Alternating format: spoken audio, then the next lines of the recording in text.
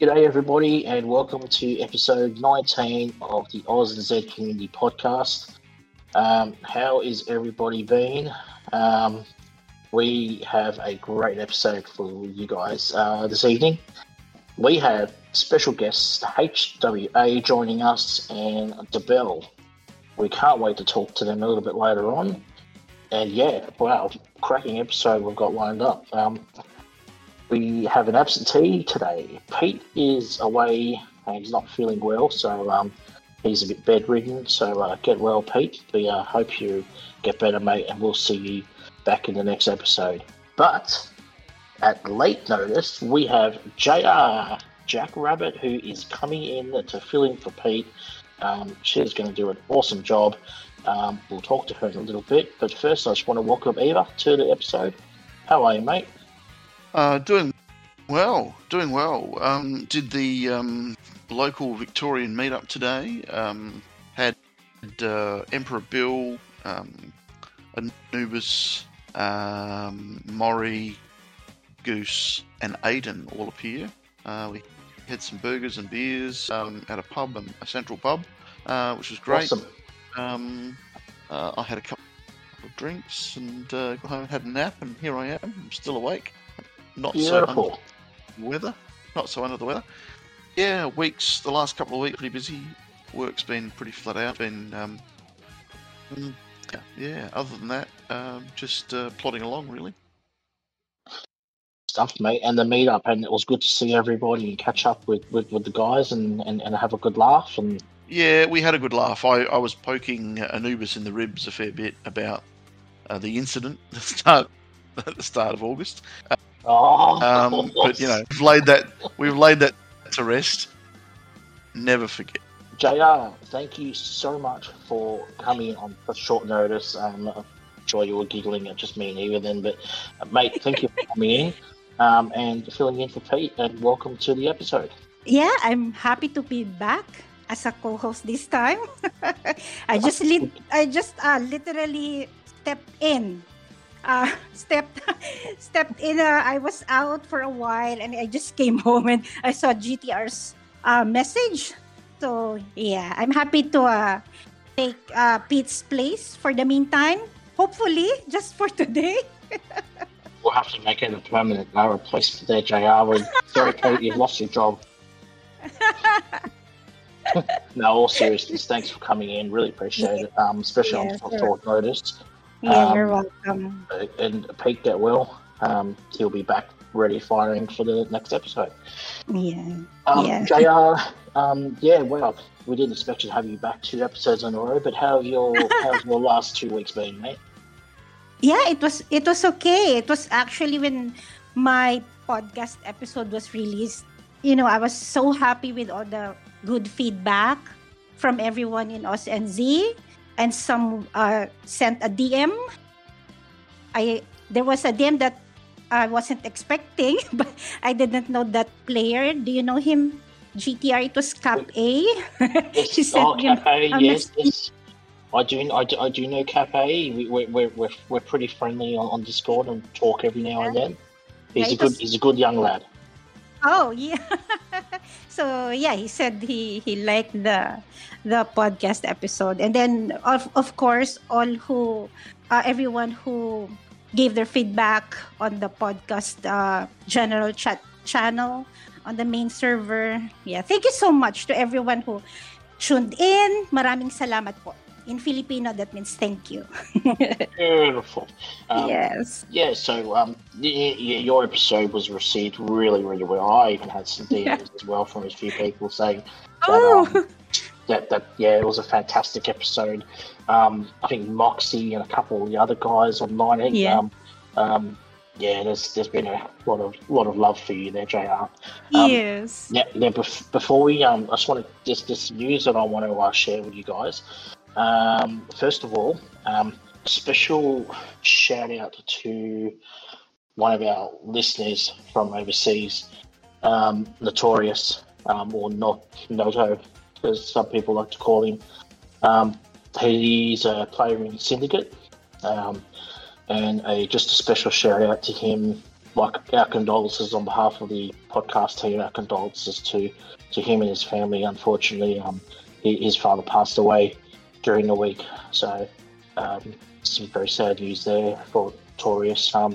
A great player, very friendly, always up for a chat. And yeah, I heard the news on the Fair Play server from some of the Fair Play mods. It went around the community, and everybody's showing their love for Notorious. And mate, we just want to say from the podcast team that we are showing our love and support to you, buddy, and we hope you are okay during this difficult time. So all the best, mate. And if you want to have a chat, you know where we are. On to some other news. German Legends player Fly, who's really well known in the community.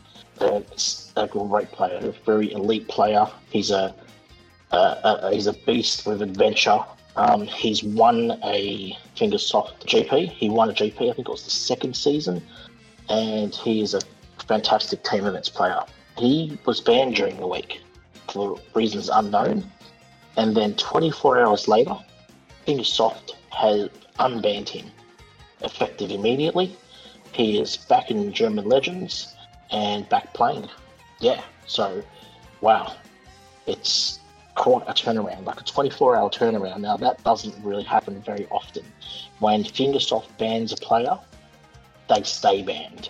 However, on this occasion, I don't want to get into it too much, but Fingersoft obviously have made an error, and they have unbanned him, and he is back playing with German Legends. Fortunately, he's lost his records. I think he still has his Adventure Stars, correct me if I'm wrong, but he's lost all his time attack records and things like that. So I just got notification that his stars are also gone as well. So that's very, very unfortunate. Yeah, I don't know what to say there, really. Like, let's just say, for example, either if you, obviously you're a legit player, but let's just say Fingersoft made an error and banned you, both your accounts, gave you no explanation or anything, returned your accounts, but you lost all your records. How would you feel? Yeah, it's very interesting. Interesting as to how they could remove them but not be able to put them back.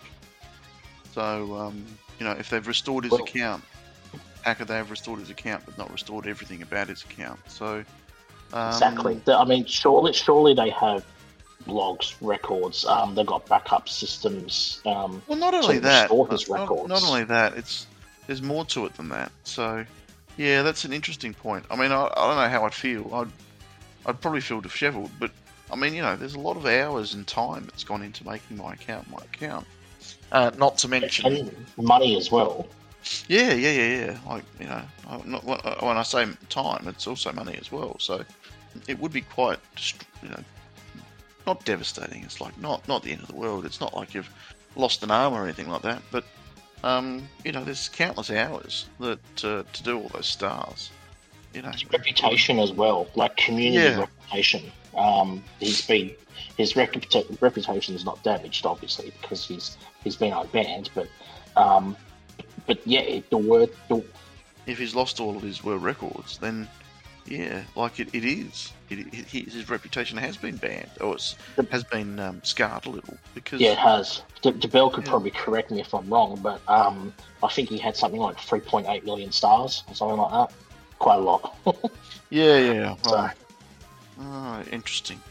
Yeah, mate. Yeah, so that's a bit of news coming out of the Fair Play server there. I got the news when I woke up on Thursday morning, I think, Wednesday or Thursday morning. It happened at about 2 a.m. our time that morning, and then the turnaround happened on the following morning for us that he was unbanned, and I was like, wow. That is a huge, like, that amount of time, because it takes a long time to, like, check account information, emails back and forth, like, to unban someone in that record time, that's, like, huge. I mean, I think Fingersoft must have thought, wow, they've kind of really stuffed up here. Let's correct it as soon as we can, and I think that's what they've done. Yeah. Interesting. it is a very interesting one to go into. I mean, we don't know much what happened, but he's got his account back down. That's all, at the end of the day, that's all that really matters. So, yeah. Eva, what are we going to have a chat about tonight on tonight's episode? Well, we had a community member ask a bit more about playing cups and, you know, the whys and hows of playing cups and all that sort of stuff. And he asked a few questions about building GP, and within the server, we referred him back to the previous episodes. And the comment was, there was not one specific episode that only spoke about cups. So I figured I would talk a little bit about cups, and what a great opportunity having Jackrabbit on the podcast with us. Because, you know, I mean, let's face it, she's only done a couple of million points in cups. Tens of millions. Yeah. What's your favourite car to use in cups? It's always been the rally car since I started playing. When I was just at the lowest GP and acquired the rally car, I upgraded it the most because I was a cups player. So when I had the tires, I upgraded it. When I had the magnet, upgrade max, and everything. So yeah, the reason why I use a specific vehicle, which is the rally car, is because you're time constrained. Okay, so typically for me, one legend level, 10,000 cup points, takes me 2 hours. Yeah, that is without Discord. Wow. Discord interruption or Discord.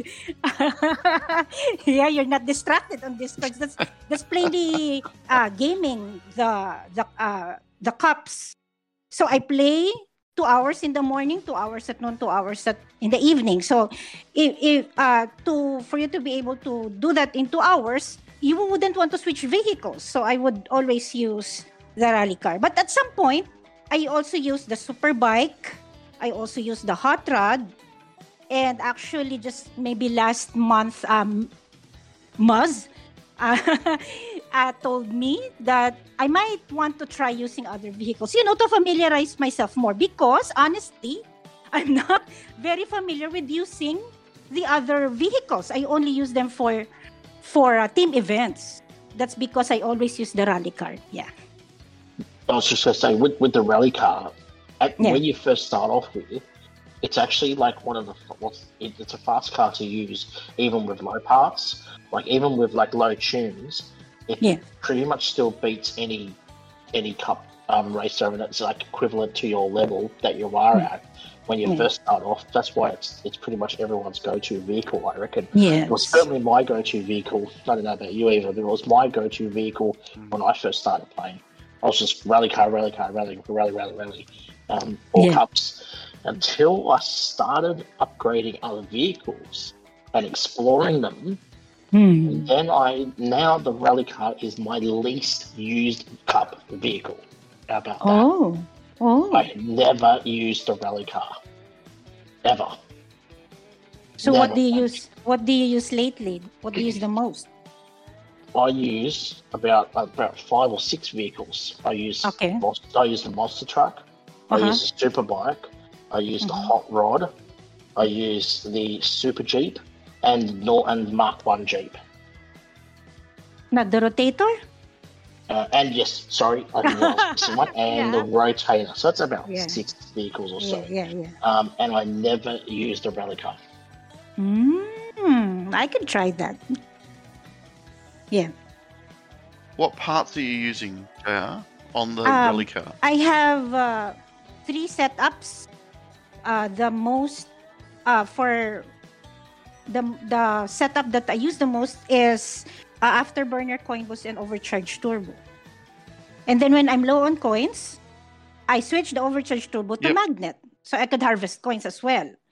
And then comes in the kilometers. And then if I have this mountainous or hill that I need to fly tracks, I would use afterburner, overcharged turbo, and wings. Yeah. I would switch on those three setups. Yep. Okay. Yeah.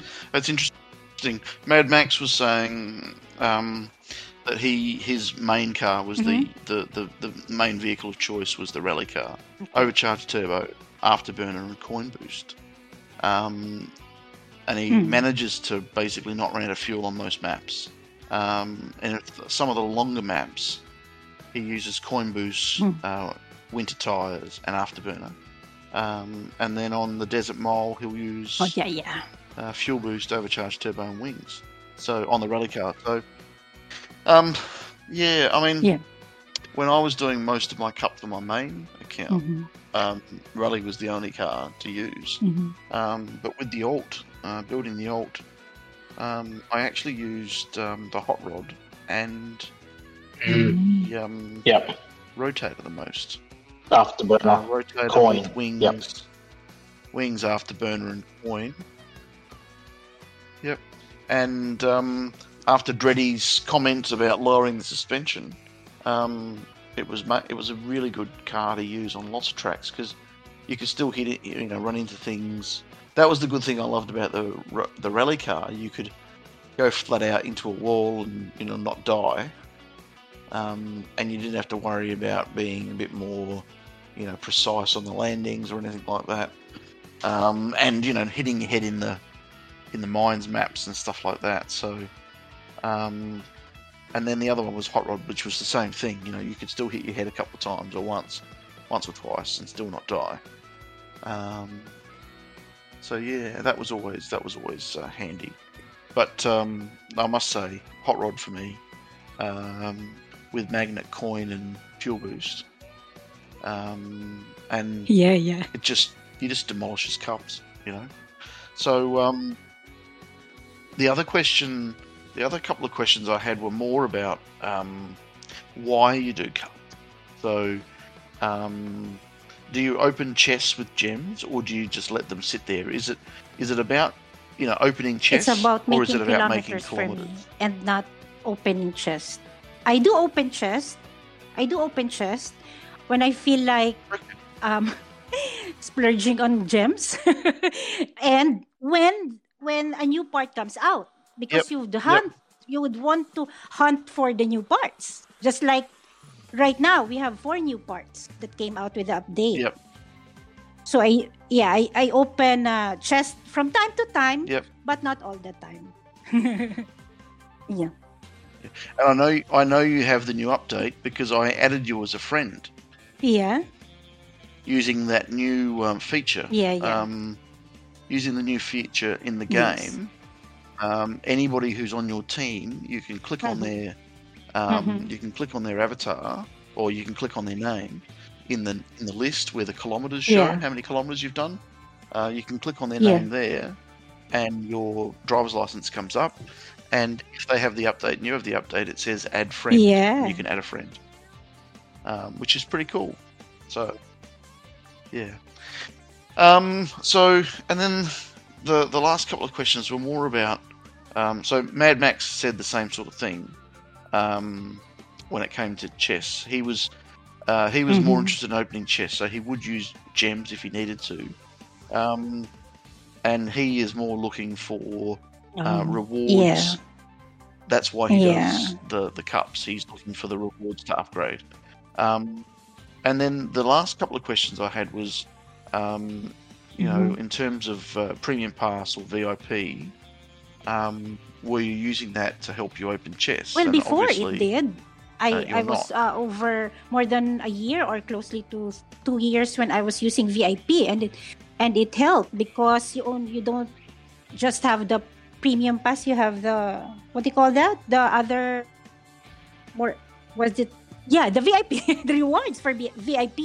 So it's double the rewards. Yeah, but primarily I play cups to earn season points. Because to earn season points. Yep. Okay. And that's the thing, Mad Max doesn't do it to earn season points. Yeah. He's doing it for grinding for parts and coins. And he says, as it's a heaps more beneficial and more time effective to grind cup and open a lot of chests. Yeah. Also, excess parts is then used for scrap to upgrade legendary parts. He usually takes the whole season to finish the trophy road.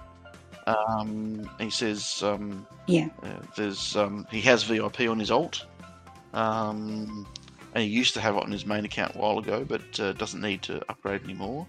But he said it does help if you're trying to grow GP, because everything that you mentioned that Mad Max told you and answered for you, I think that's the practical way of playing cups. But mine was the competitive way of playing cups. Yeah. Yep, of playing cups. Yeah. And that's why I asked the question, because for you to sit and open every single, I mean, that's thousands of gems over a week. Yep, because you 12 gems a hit. Yep, and if you're doing without the ads, you're doing 10,000 cup points. 10,000 cup points in 2 hours. In 2 hours, that's 180 cup points per every win. I'm just doing a quick calculation on my calculator because I'm not that good. That's 55 chests. On average, that's 55 chests. So that's 12 by 12. That's 700 gems, because not all of them are 12 gems. There's a couple of 24 gems, and there's a couple of 48 gem chests in that. Yeah, so call it 1,000 gems every 2 hours. And since I mentioned gems. that for, let's say, 2 years that I was on VIP and I didn't use gems to open chests, now I am on 34,000 gems. And I don't know what to do with it. Wow. Someone even told me, you cannot take open it to chests? your grave. You have to use it. Yeah. That's so true, though. You see, I used to play a game called Pole Position on my Commodore 64. This is going to age me now. And at the end of Pole Position, there used to be the dancing flags in the sky, and it was an overtaking bonus. You get an overtaking bonus. So I want that music to play at my funeral as my coffin rolls down the aisle. Oh no, you're gonna have to put that in your will, mate. I'm putting that in my will. God forbid, I'm putting that in my will. Yes, I want the overtaking bonus, like waving flags music, to be played at my funeral. You're not going anywhere in the next down 20 years. Down the aisle. No, I'm going to have to... That's a bit rough. Yeah, longer than 20 years? I'm going to live longer than 20 years. Only the good die young. Yeah, we should probably get off the death subject. Yeah. But, okay, so that's kind of me wrapping up. I've got one more question for Cups, though. Yep. My question is for Cups. Yeah. Now, JR, as an avid Cups player, I know you used rally car, like pretty much for all the cups and stages and stuff like that. But these days, do you have a specific vehicle? So if you see, let's just say Paradise Bay comes up, do you have a specific vehicle that you would use for the Cup Paradise Bay? I would still just use the rally car, but sometimes I would, when I would try to experiment, like Hot Rod, I will use it for all the tracks. I will use it for all the Cups track that I would, whatever comes up. Yeah, see, for me, I use, because I look at the map and I look at the cup that shows up. And if I see Paradise Bay show up in the cup, I'm like, bang, straight away, off the truck, hands down. Afterburner, coin, and afterburner, coins and wings. And I'm like, yep, straight off the bat, it's the monster truck. And then if I see something like,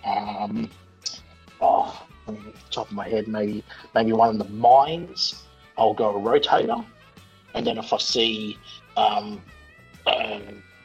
water stage, I'll probably go okay, I could either use a super bike, I could use the HillClimb Mark 1 or a Jeep or something like that.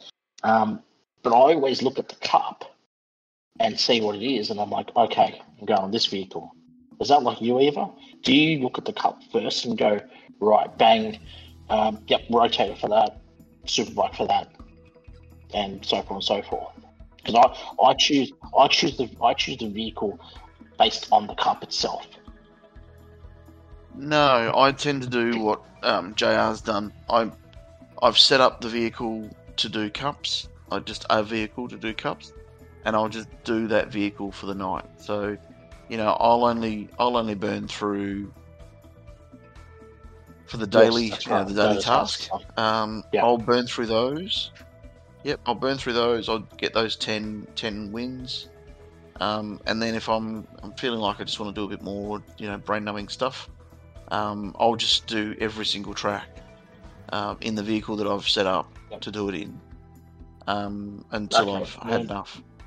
So, and I'm in saying that, I'm usually using rotator anyway, which rotator, wings, coin, and afterburner on that the mile ones, on all the mile ones will easily win without doing too much work to it. Yeah, I suppose when you're racing cups, you don't want to you don't want to put too much pressure on. You just want to just finish the cup and that's it. If you go back 4 or 5 years, right, to when HCR2 was relatively new and people were getting into the game and stuff like that, cups was a massively important part of the game. Like, it was the bread and butter. It was pretty much, that's what you did, because there was no teams. Of course, back then, Adventure was there, but it didn't have the stars that we have. Like, the game's evolved massively since 4 or 5 years ago. But at Adventure, you got to remember the people that moved from HCR1 to HCR2.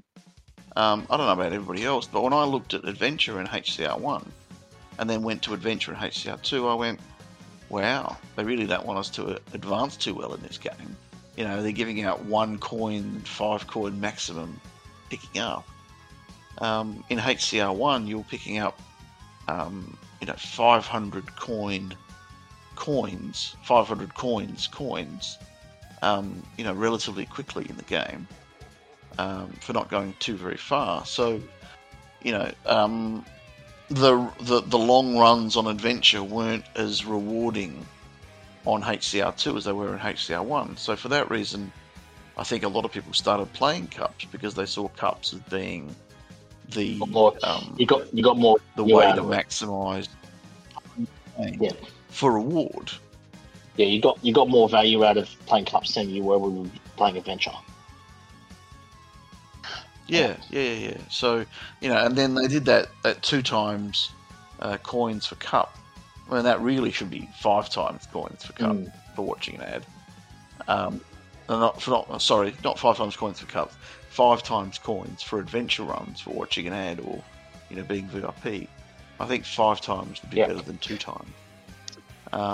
But that's I think cups. If someone was to play the game now, cups is it pretty much still is the bread and butter, right, of the game. Like, people just play cups, right? But there's not an importance when it comes to cups. Like, on my alt account, I've had it for about, I don't know how long I've had my alt now, probably about 2 years maybe, or a year and a half, or something like that.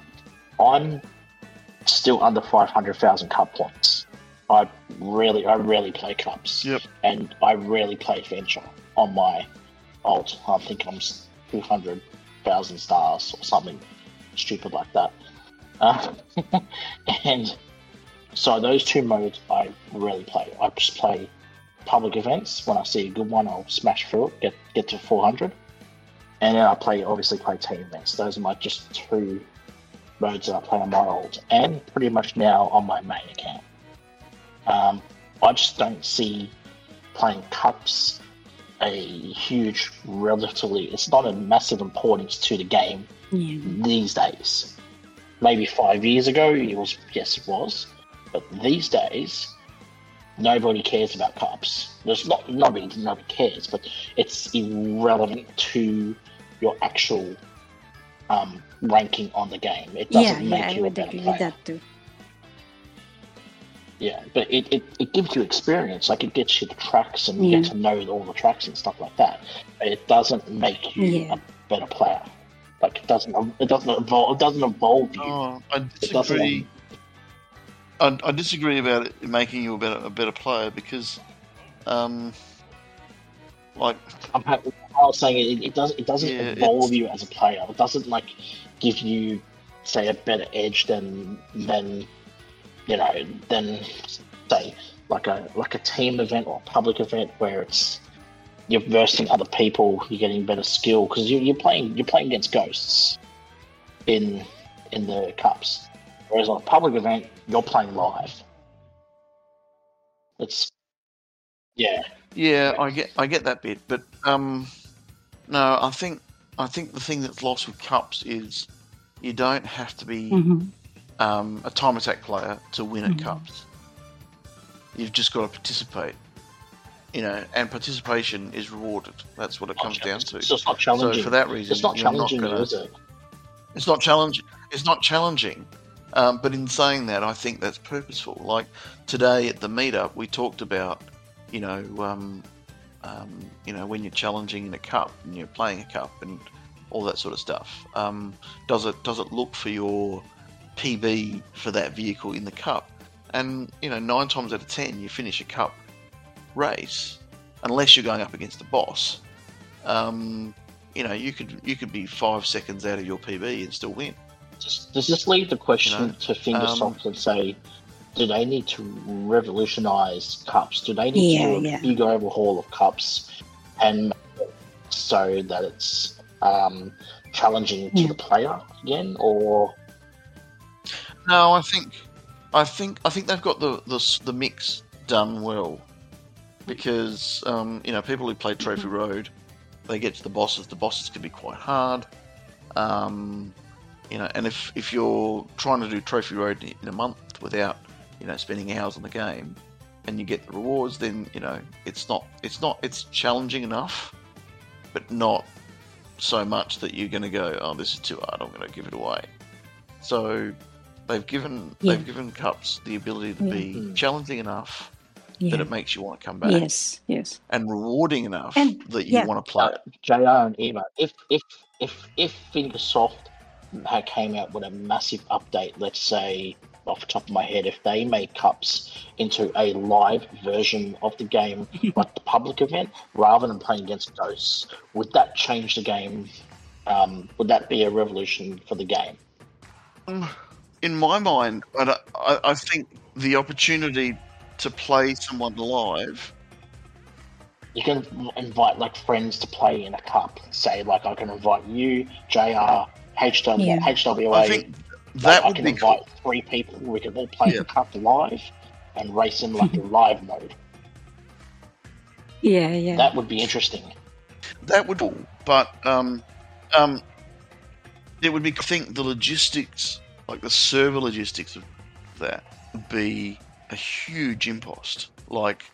Getting people to Fingersoft start would at need the same to, time. They would need to invest a lot of money into it to get it working and everything, to come up with the code and to invest a lot of man hours. But I think something like that would change the game big time and would probably get interest back in the game as well. Yeah. Because a lot of players are getting burnt out at the moment and just they're getting bored.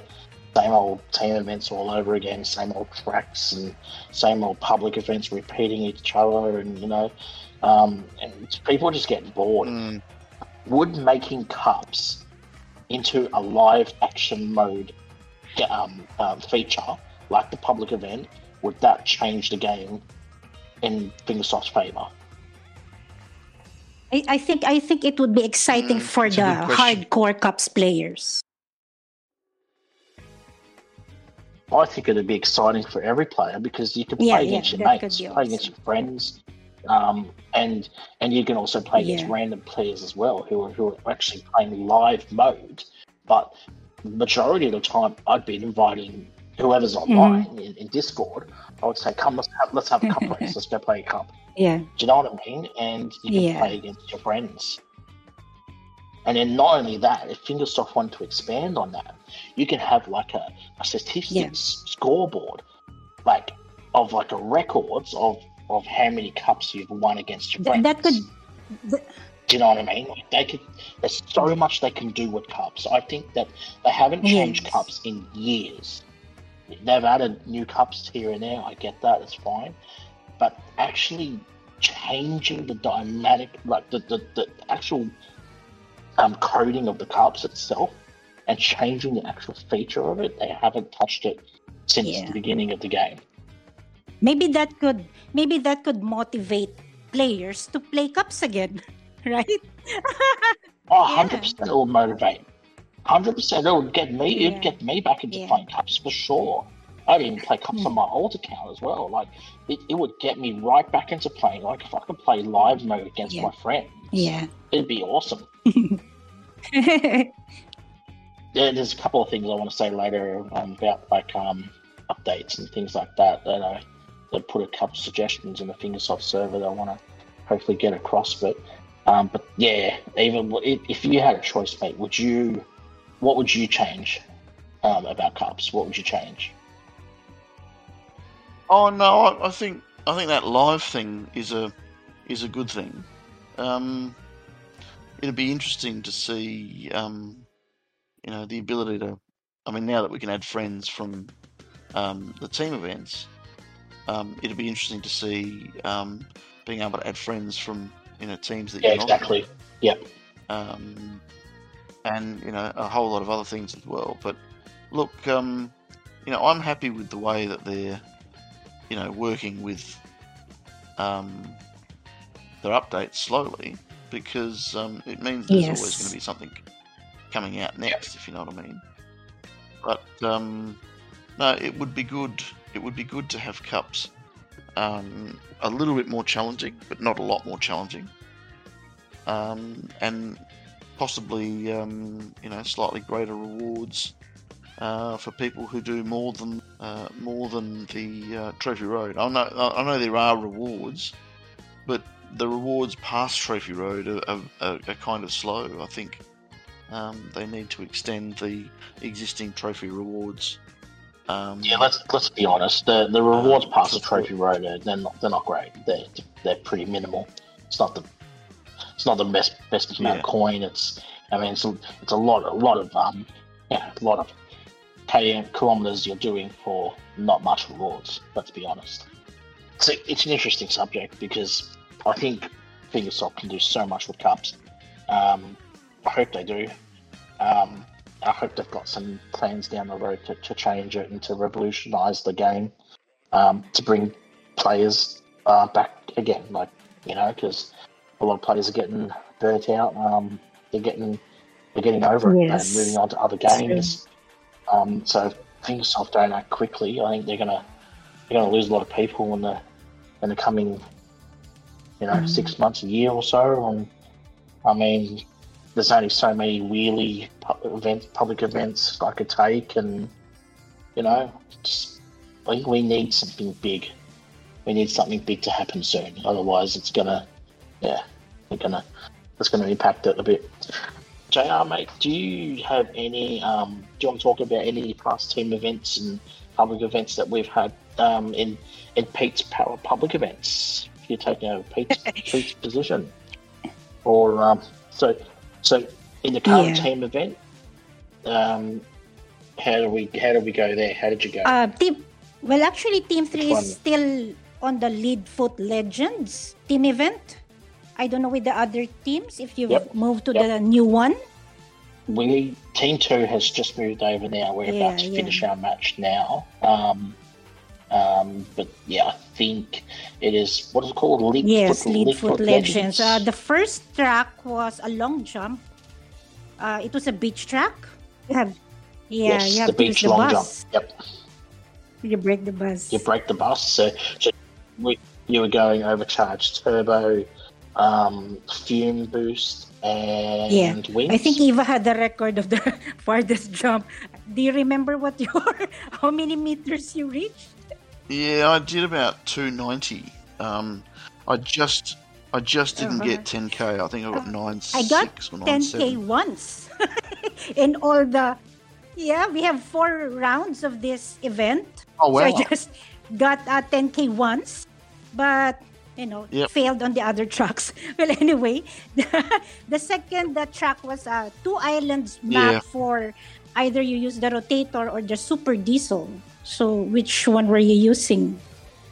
I went super diesel. I cannot. I haven't. So I went super diesel with jump shocks, fume boost, thrusters, and thrusters, of course. Yeah. Did you stick to rotator, Eva? Yeah, I stuck to rotator all the way. I tried using the over method with thrusters, fume boost, and wings over the last, I don't know, last match actually.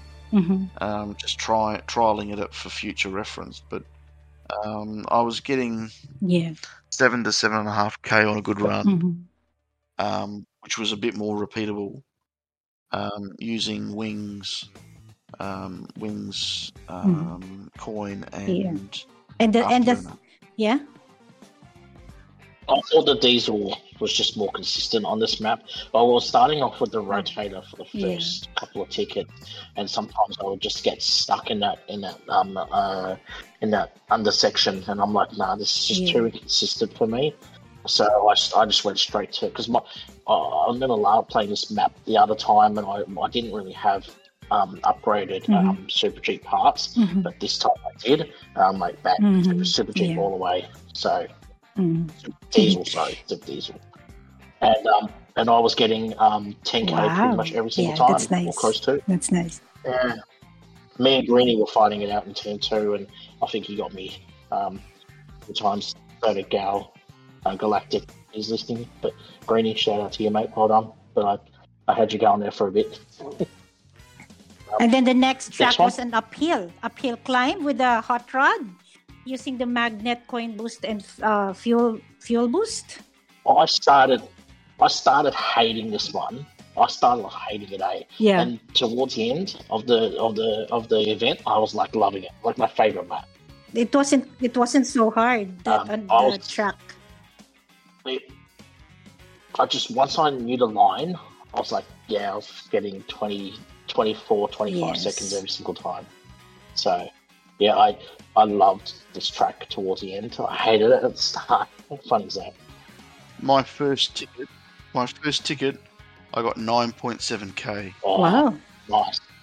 Blind, just walked in, went bang, bang, bang, bang, bang, and then spent probably 4 or 5 tickets trying to do it again, and then found the line, and it just got into a rhythm. When you go up that last bit, you don't want to accelerate too far up because you'll go too high and you'll lose a lot of time. So I was getting used to that, not going up too fast. We can just skip track 4 altogether and move on to the next one. Fast forward. The dreaded winter wheelie. Good God. Shoot me now. That's a make or break, I think. My best score was 34K. If I could do the wheelie, I'd be up 38, 39K. Well, probably not 39 because that's just too elite. That's storm level. But yeah, I'd be 37, 38K because the previous 3 maps I was loving. I was getting pretty good times with. But the wheelie, I just could not wheelie the rotator at all. Yeah, very painful. So is Eva. He got the highest score for 4 rounds. He got 34K. He's at 34K at the moment. Super Diesel Eva? Yeah, I was doing Super Diesel, 10K on the last one, easy. Yeah. When I say easy, I mean I did it once across every event. But you got to remember that I won't do the diesel run unless I've gotten to that point and I've got a reasonable score. So if I stuff up track 2, I won't continue. So I probably did only I'd do 5 or 6 attempts across the wheelie over a whole event. Oh, yeah, the Yeah, it was the wheelie with the rotator. It was just I don't know what to say. It was just frustrating.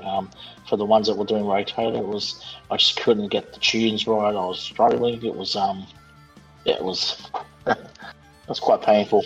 But I mean, that's the price you pay for using the Super Diesel on track 2, I guess. Yeah.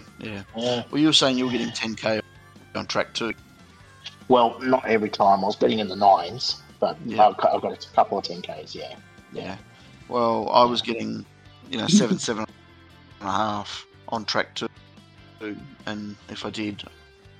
So the coming team event is called Reunion Tour, and the first track is Crushing Through, and the suggested vehicle was I think it's the Lowrider. We haven't tried it yet. And then the next track is Time Attack track with the Tractor, and the next track is a long jump with the HillClimb Mark II, and the last track is a Time Attack with the Rally Car, which is a 2-kilometer track, which I like. I've seen Vershak's video for this, and those are the exact same vehicles he's using for those tracks. I'll probably start off the tickets with those vehicles as well. I've been practicing track 2 today for a little bit, and getting 16 seconds, so that's probably about 6-7k. So hopefully want to improve on that one a little bit. Yeah, it's not easy because you got to find the jump shock line to get over the wheels. Yeah, track 2 for that is the one that I had a world record for 3 hours with the motor. Whoa, that's rock and roll. Yep. Yeah, I had it for 3 hours. With what vehicle, Eva? With the motocross. And it was basically a very similar regime to what he's just done, but I wasn't using jump shocks. I was losing landing boost, wings, and fuel boost. So you basically, roll over the edge, land on the landing boost just before the fuel, grab the fuel, and that would shoot you over the wheels. Over the wheels, yeah. And into that little spot where you'd then land properly. So, that was part of the daily comp, was it? It was. That record? It was, and then it got beaten over the night by 3 or 4 people that weren't in our daily comp, which was really bizarre. There you go. Yeah. You might have to get that one back, mate. Nah, well, the motocross isn't in this. The motocross isn't in the bunch of vehicles we can use. I'm just looking at the maps now and the video, so it looks quite demanding. And the tractor doing that track is might have to. Yeah, it's going to be a bit of a headache. Yeah. Well, no, I think it's more of smashing your head into the roof ache. Track 3, JR? Oh, the track 3 is a long jump with the Mark II. Yes, okay. It's a long jump track. Mark II will be everyone's go-to vehicle for this one. So thrusters, jump shocks, and wings. Yeah. Mm-hmm. Yeah. Mm-hmm. You could also use fuel boost here sometimes, to get a faster approach into the ramp. But I think jump shocks, wings, thrusters for everybody else. So, and of course the 2K time trial, which is everybody's rally car, which would be landing boost, wings, and fuel boost. So question is, would you break the bonnet before you start? Yes, break the bonnet, but not by going backwards. Or you can do it by going backwards and doing it maybe. But there's one jump where you start off and you can. If you watch Vershak's video, he did it, and he did it at the start by going into the first ramp and tipping his car over to break the bonnet and then landing back down again. Yep. So if you can master that saves you time rather than reversing and breaking it that way. But yes, breaking the bonnet will give you it'll increase it'll decrease your time. I think it just gives you better airflow through the air. Yep. What I'm intrigued in this team event is the use of the lowrider for crushing through, because we usually use the monster truck or the rally car. So this time we're going to use the lowrider. So I think the lowrider is quick enough. It's quick enough to get a good decent score.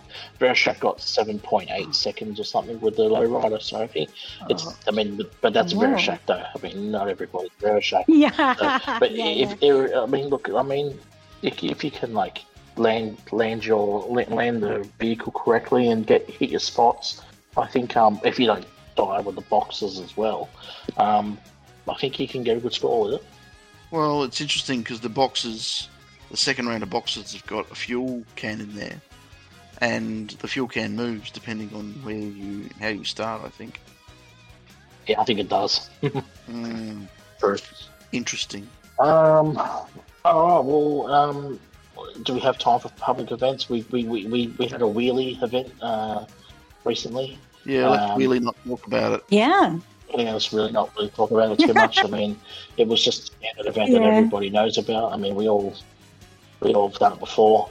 And I think you had a mini flash mob last night. Yeah, I went on. I jumped on a couple of times. That was nice. It was on wild. Yeah. And it was fun. I think about 5, 6, 7 people were on, which was good. It's always good to see. Yeah, that's a good start. Yeah, it's not too bad. Everybody's favorite is the mines track, because you use the buggy for that. You could, if you don't crash or you don't land, you could get easily 1,700, 1,800 meters. Mm-hmm. It's always a good one, that one. Yes. I think it's probably time to get our guest in. What do you reckon, guys? I think he's been waiting very patiently. Sorry, HWA, mate. We've been yapping on, but that's what a podcast is, I guess. Should we get him in? Yeah, I think we should. And Dabell as as well. Dabell, of course. We'll get Dabell and HWA in. Guys, I want to welcome HWA to the podcast. He is the leader of LTR, which is Love to Race, who but they joined our community as an affiliate team some probably 6 months ago. I think you can correct me on that later. He is the leader of the team. He is a team leader in our Discord server. He is a great all-round person in real life. I've met you a couple of times, and I love sharing a beer with you. A fantastic person, to very friendly, a huge chili lover, which we're going to get right into that later on.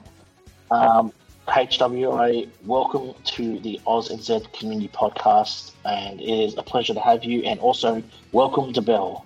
Dabell is a massive in our server, is a very popular person, and welcome, guys, to the podcast.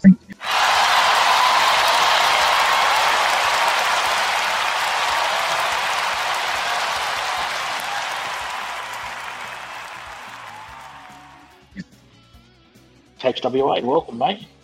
Thank you so much for having me on this podcast, inviting me over here. It's a pleasure. Hello, Eva, and hello, Jack Rabbit, JR. I really thoroughly enjoyed your podcast the last podcast, and you're live on here now. So, like those silly questions you can ask me. Yeah. Live rather than. Yeah, thank you. Thank you for listening to my episode. And now it's your turn, and I could finally get to know you more. And welcome to the podcast. Thank you very much, guys, for having me on. Well, thanks for having me on your team. Like, I was on LTR with my Alt for a while. I really enjoyed it. It was great racing with you. It was great chatting about the team events and all that sort of stuff. It was good to get to know you and Bell, both of you, and Obsidian as well. It's great to have you on, and it's great to chat. So look forward to hearing a bit more about you. And thank you for all your photo comps and the inspiration that you give on that photo channel. I haven't been there as often as I used to initially when I joined, but you're fantastic. You're a pro. I mean, you're too kind. You're too kind. Mate, do you want to basically just tell us a little bit about yourself, little history about your HCR2 career, and of course what everybody wants to know, which is probably a couple of questions down the track, which I'll ask now to get out of the way, is can we explain what HWA stands for? Okay, so do I start with that, or do I start with just an intro first? Yeah, let's do an intro, and then we'll get into some HCR2, and then we'll go to what HWA is. So I'm HWA. This is my in-game name. It's also my name for a lot of other games that I play or used to play when I was a lot younger.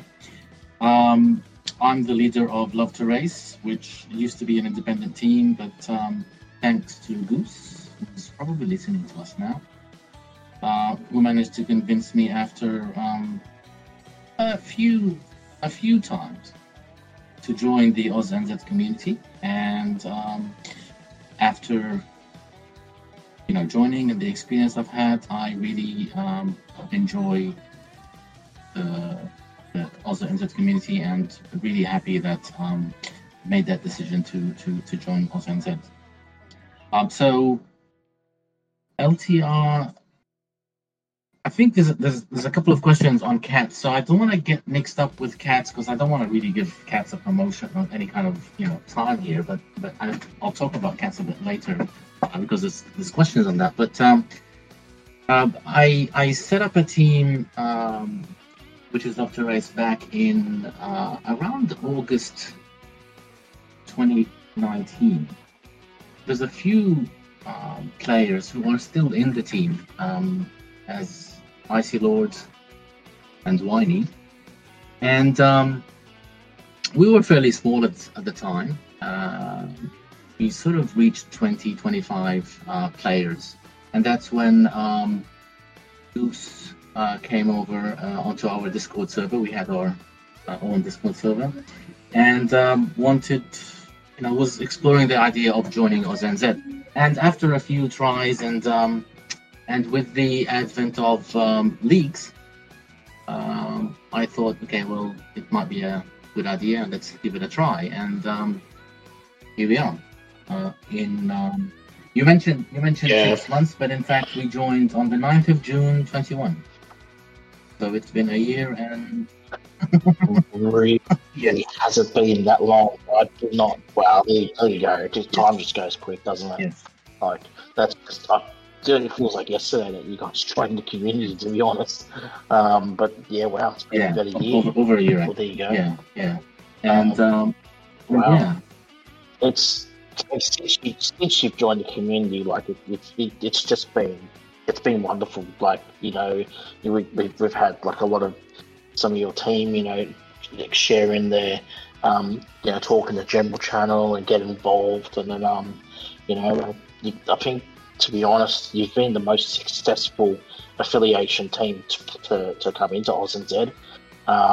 When we had Rejects, of course, but I mean Rejects turned into Team 4 along with Hooligans, but LTR has been a huge success, and this is the reason why we started AUSNZ, for things like this, like to get people into the community, to race together, have fun, to be a part of something that's awesome.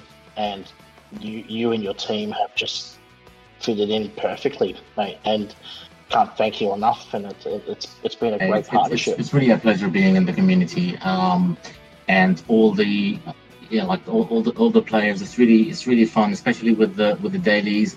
There's a few questions here and there from Jack Rabbit and a few others that we'll get to, but it's really a pleasure to be part of AUSNZ. I'm really happy with the way the setup has worked, and I'm looking forward to more time, more years within the community, hopefully. Absolutely, mate. So tell us a little bit about yourself, HWA, where you're from. Just what do you do and everything outside of HCR2, sure. mate. Where am I from? Maybe I don't know. I'm currently or live in Sydney, but originally from. Maybe we can leave that and let people guess to figure out from my accent where I'm from. Maybe I don't know. Is that a good idea? That's a good idea. Yep. Okay. So in terms of age, I suppose some know here how old am I, but if we're allowed to say if we're under 13. Well, we can. Say, well, what's the category? You're a Gen X or a baby boomer? Is that the term? I suppose I just passed baby boomer. But to those who don't know me, they're probably shocked to know that I'm 55. So I don't know. I did not recognise you as a 50 when I first met you, mate. I thought you were roughly about the same age as myself. Didn't think you were 55 at all. So I'm not sure where I rank in terms of the seniority in this in the community. Absolutely, no, you are, mate. You're a team leader in the community. So, look, we've been looking forward to having you on for a while, and I remember speaking to you at our meetups that we will have you on, and well, here we are. And so. Go on. So another thing that a lot of people will be surprised with is that I've got 4 kids, and I'll go through their ages just quickly. 25 is my eldest. My second is 21. My third is 17, and my youngest is 13. So a very wide gap between them, but yeah. Do they play HCR2? That is the question. No. None of them play HCR2. No, well, there you go. I don't know. They when we get to the question about cats, they 2 of them played cats early on and they left. And they were younger at that time, and usually what I find with kids, and I know there's a lot of kids listening, or would be listening obviously, is that they tend to jump from one game to the other fairly quickly, and like they get bored from a game and they go to another game and so on and so forth. And that's what I found. With HCR, one of my kids was playing on Adventure, helping me on Adventure. I don't know if I'm supposed to say this, but that's. Don't worry. But that's. We'll just edit that one out later. We didn't hear nothing. That's the extent of it, really. None of them actually play, but we all play the F1 sort of series of games, and we all play the Gran Turismo series of games on the PlayStation.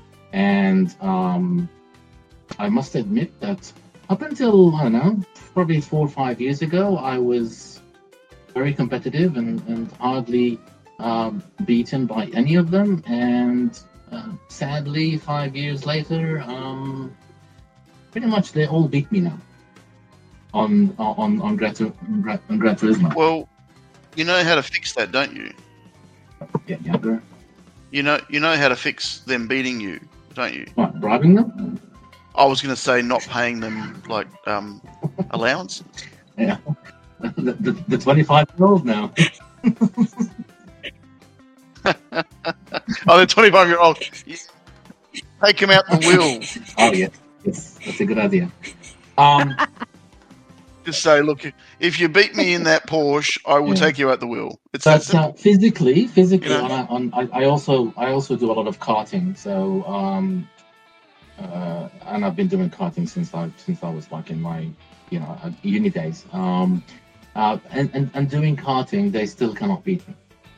So there's something with the virtual, that's a lot easier for them. It gives them that confidence maybe or whatever. But when you actually go onto a physical and actual track, They still can't beat me. I've been to with them at to many karting tracks. Obviously, Eastern Creek is the most popular one. I was just about to say, when are we going to Eastern Creek? I don't know. In fact, tomorrow. I'm taking my kids over to this new. Well, it's not new, but it's a karting place that I haven't been to, which is Indy 500 or Indy 800. Near. Is that the one in Bankstown? It's the one in Bankstown, is it? It's the one near Windsor. Yes, I've heard of this one. I've not been there, obviously. It's my first time there, so I'm gonna go there and check it out. But my favorite track is the one in Phillip Island. I really love that. Phillip Island.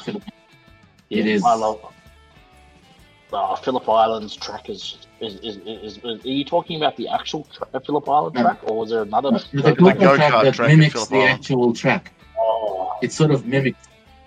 Oh, yeah. Really? And it's the best. I've been to tracks in New Zealand. I've been to tracks in Abu Dhabi and Dubai. I've been to like a few go-karting tracks, all over the world. And that one is the one that impressed me most. It's just. Well, Phillip Island itself is an amazing track. Yeah. Oh, I love Phillip Island. Phillip Island racing circuit is just incredible. It's one of my. It's probably my second favorite circuit to Bathurst. Yeah. But in other sad news, you know that Wakefield Park is going to be shut down. Wakefield's Goulburn. Yeah. So Wakefield, I heard about Wakefield. Yeah, no, that's very, very sad. Yeah. It's got a lot of history at that track. Yeah. Well, I know a couple of the guys that run the track days out there. They're friends on Facebook that I've known for years. And they've been having issues with the council about noise and all that sort of stuff. And they've now been told that they can only operate 4 days a month with noise.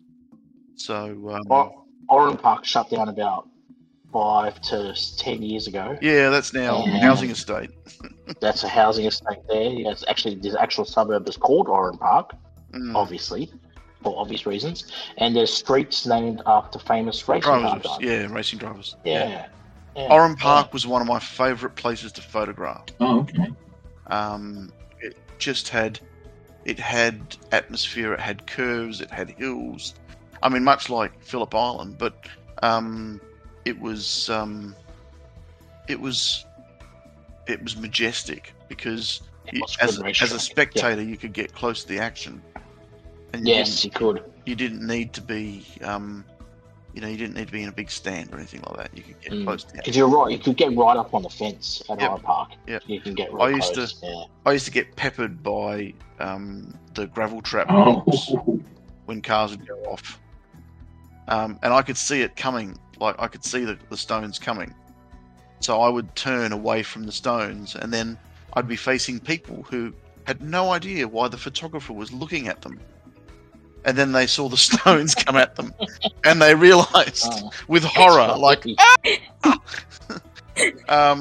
So it was just one of those tracks. It was majestic and beautiful, and it was lovely to drive on. And I loved photographing there because you could get really close to the action without being on the cars, if you know what I mean. Yep. Yeah. Sorry, we digress. Yeah. Can I quickly introduce Dabell, because I played with him on LTR. He's an amazing guy, and I wanted to be the one to introduce him. I know you usually do GDR, but I wanted to do No. Please, by all means, mate, go for it. I love it. Thank you. I'll do that now. Welcome to the show, Dabell. This has been a long time coming, and I wanted to say I really appreciate you as a person, you as a player. You've helped me a lot with some of my Venture Stars, probably a couple of 100,000 by now. It's been a long time coming, and I really want to welcome you to the show. So, mate, say hello.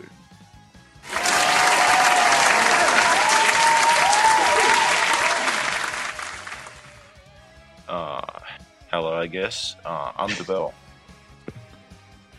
Welcome, mate. Welcome. Tell us a bit about your history and the game and how long you've been playing and, like, most importantly, all those bloody stars. I actually started on the first game. HillClimb Racing 1. Yeah. After playing that for quite some time with not many very good records, I switched to the second game, just messing around with a bit of time trial and stuff like that, learning how to play jump shocks. Yep. That was actually on my iPad,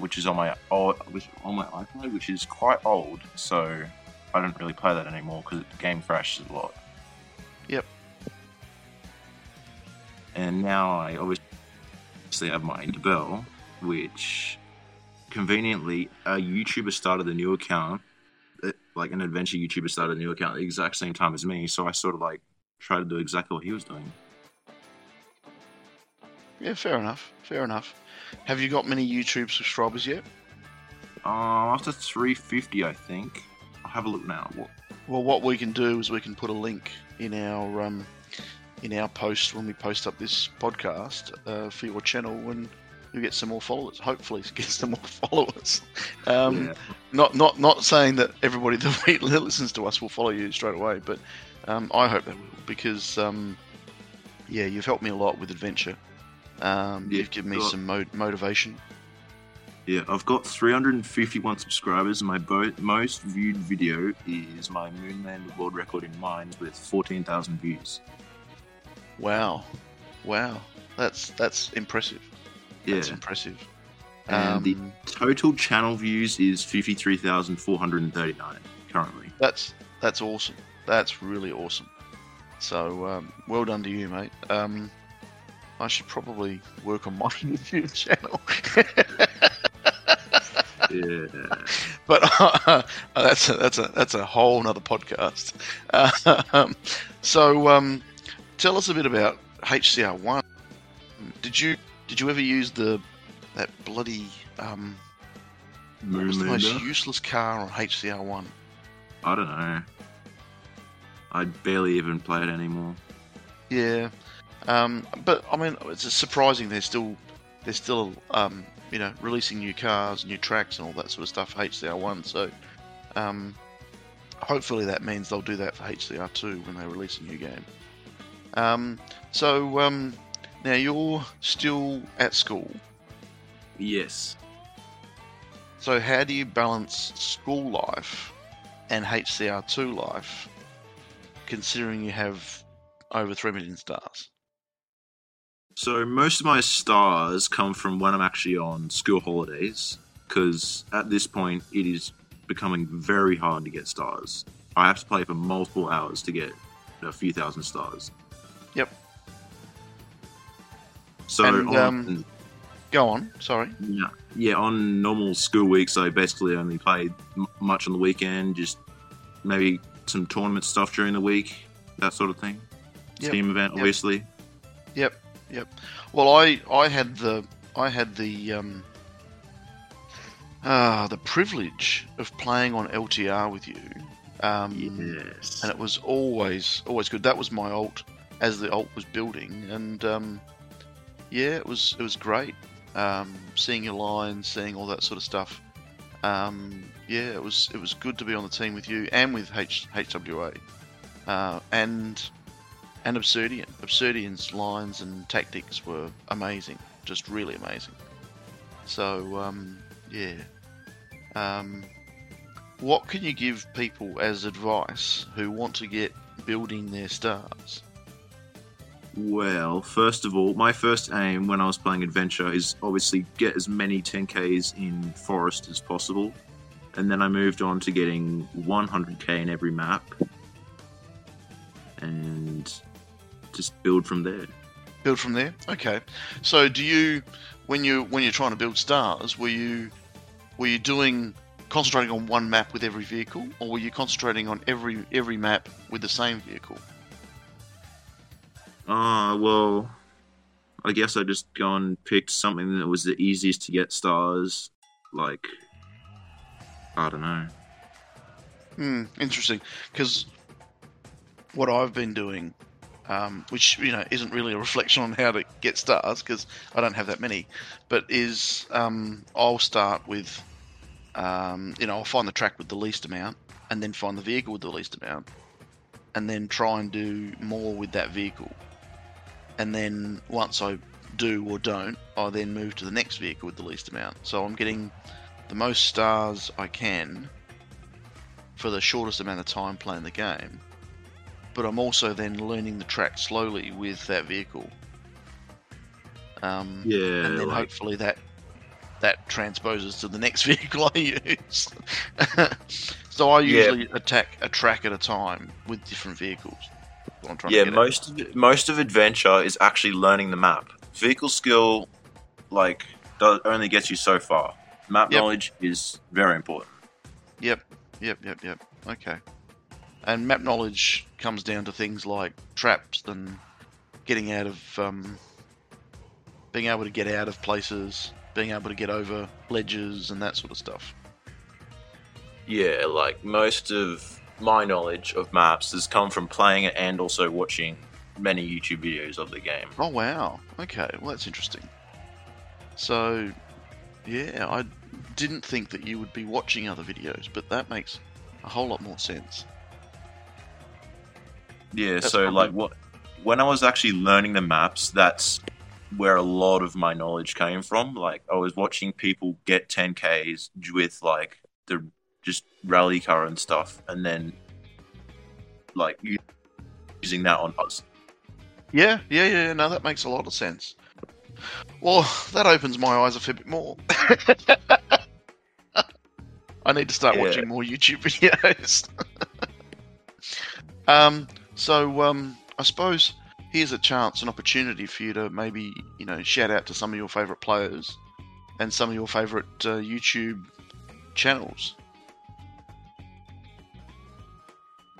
So most of the channels I watch is Zoro, all the really pro players. The one that actually got me started on adventure has actually quit YouTube.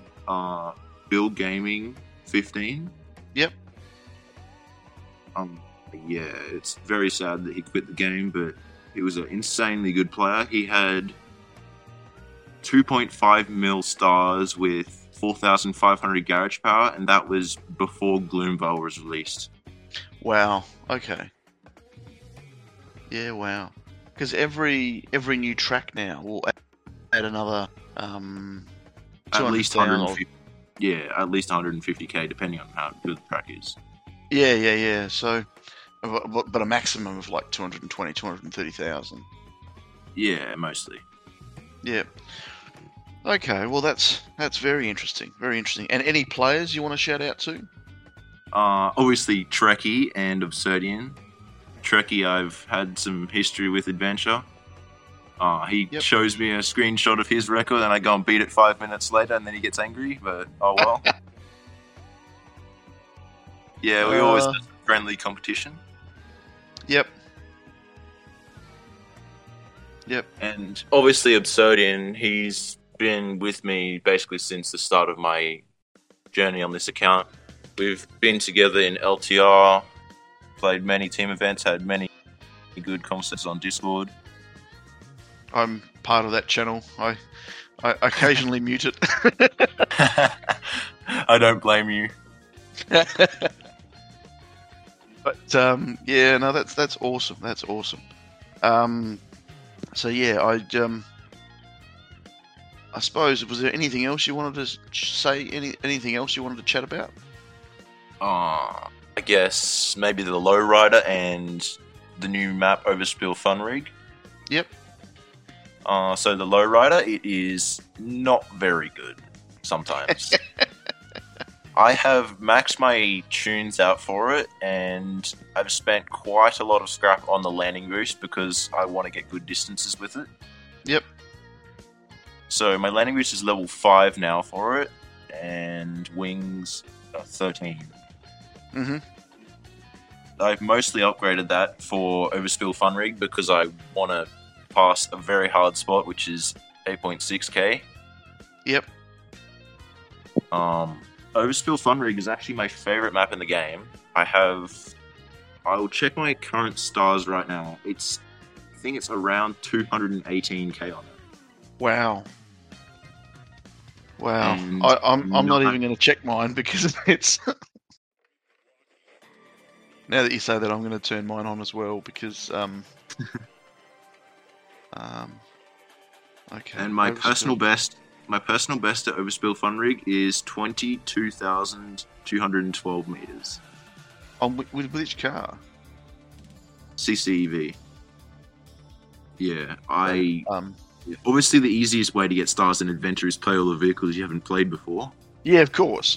No. I'm like, oh my god, that's cavernous. Holy crap, 22,000 meters. Yeah. I obviously want to improve it though. Yep. So tell me, there was talk of like the maps repeating themselves. Yes. Overspill Fun Rig technically does repeat itself, but in an odd way.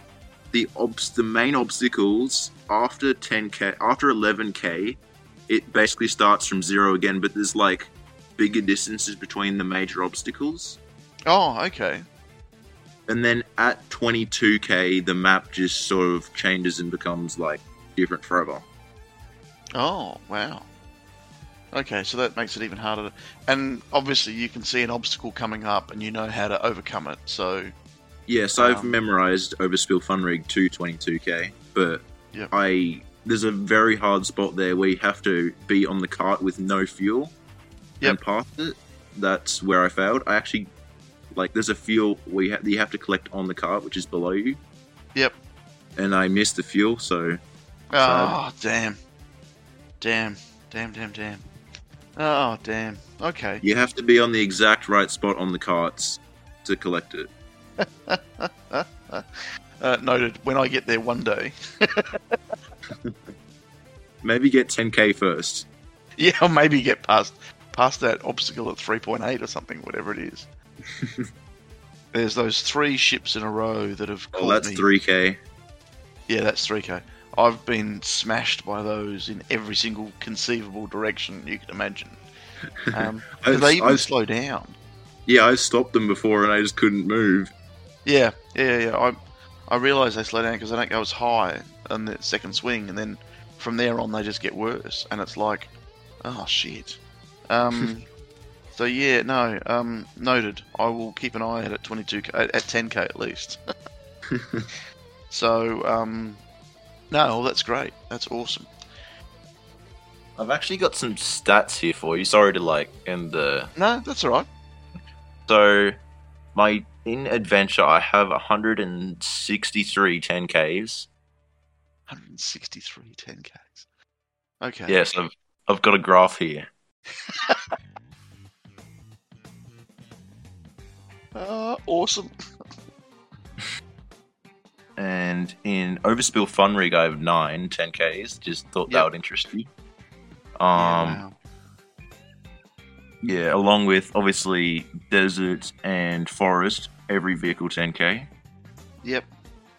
Moonlander is a bit painful on desert, and Lowrider. Yep.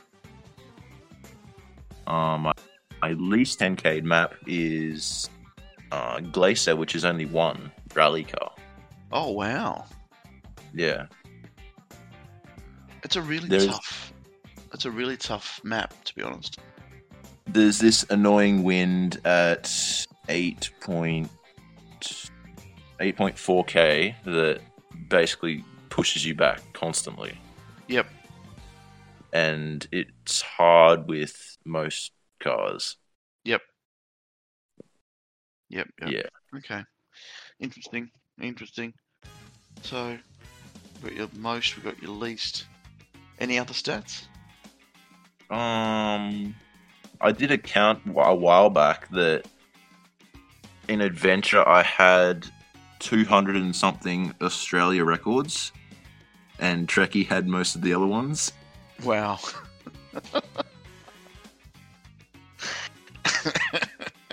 And that's out of 450, I think. Yeah, that's pretty cool. Cool. And of course, that seesaws on a daily, weekly basis when you poke each other and go, "Hey, I just beat you." Yeah. Oh well. Oh, that's awesome. That's awesome. All right, so yeah, mate. Wow, awesome. Thanks, Dabell. Awesome to have you on the podcast, mate. And HWA. Yeah, let's get stuck into it, mate. JR, anything you want to say to HWA and Dabell while we're here? Oh, yeah. So HWA and I had a bit of interaction through the Leaders channel at some point because there were kids or young stars who joined AUSNZ and how to handle them, how to manage them. So I learned a bit or two from him. So it was nice chatting to you and hopefully learning more about Absolutely, you through this JR. It's a podcast. pleasure. And look, I mean, as I mentioned on multiple occasions, just observing what you have been doing with AUSNZ 3 is just really impressive. The community is really lucky to have you with us. So, I mean, you're just phenomenal in terms of the effort that you put and the organization. It's really impressive. Wow. Yeah, thank you. Good to have both of you, to be honest. If I'm speaking on behalf of the community, we're lucky to have you both. Okay, Chillies, HWA.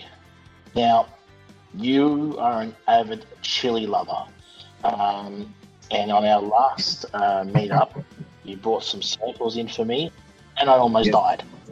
I should have taken a photo of that. Oh, Jesus, boy, I'm lucky you didn't. You are an avid chili lover, and I really thought I could handle my chili. Yes, I recall that vividly, and you were very confident, saying, yeah, sure. I was super confident. I was like, yes, let's get stuck into it. Give it to me. I'm going down it. Let's do it. And I tell you what, I regretted it straight away. Did you eat a spoonful? No, I literally had a speck. It was pretty much the size of I don't know what can I compare it to. It was like a speck of grain of salt. And I tell you what, JR, it was hot. It was so bloody hot. Can I Eva apologize, kids? It was hot, like very, very hot, and I died. And HWA, tell our listeners exactly what type of chili that was. So I basically grow habanero. The hottest chilies in the world are all based off the habanero species, or it's called, I think, its technical or botanical name is chili Chinese or something like that. So these are all habaneros, but then they are hotter and hotter types of habaneros that they've classified into different names, such as the Carolina Reaper, for example, which is a lot hotter than what I had, because it's called a hybrid chili. They basically crossbreed two different types of chilies, and they come up with a new bubble, so to speak. I'm not too much into it in terms of this hybrid creation, because it requires a lot of know-how and knowledge and expertise and all that. I just get a nice if I eat a nice habanero, I'll keep the seeds and then try to grow some one or two plants off that, and then so that's how I do it. But yeah, the habanero. It was Yeah, it was quite an experience because I've tasted those chips you can buy. It's called the world's hottest chips. It's like the size of a shaped packet, and I had those, and I was okay with those. Like a lot of people, you see some YouTube videos of people choking and splattering and all that. It's like some funny YouTube videos, but I was okay with those chips, and those chips are made out of like the Carolina Reaper and a few other things, and I thought I was okay until I think the difference is because I had fresh chili. It just made a massive difference. And just to add to those who are not really that familiar with when they eat a fresh chili, the heat actually comes from what is called the placenta, which is where the seeds hang off, the white bit. That is the hottest part of a chili. The skin gets affected by that, and then it becomes hot, but it's not as hot. So if you are peeling a chili, cutting it off, just make sure that you avoid the white bits, which is the placenta, and then, well, that's not that you're fine, but it's not burning hot, especially if you're looking at a habanero or higher, in terms of the heat. Wow! And would you enter yourself into a chili eating contest? No. I eat chili for fun, for enjoyment. It's not about I want to get into a competition or anything like that. No, not at all. I would just I enjoy a bit of heat in my food. That's really all works. Yeah, so do I. When you say you grow chilies, how many plants do you have? Probably around 15. Wow. Okay. Yeah. So that's a few. Yes. Well, so I've given away at least 30 or 40 plants. So I just when I'm up to it, usually I'm back from overseas and I've got some free time, and I'll just get some seeds that I have. So I keep some seeds, I label them depending on how hot that habanero is. So I pick up some seeds. I think I'll probably answer there's a question already that you guys will ask me, but so I seed them. You know how we used to do it when we were young in the biology class, for example. We want to grow chickpeas or peas or something like that.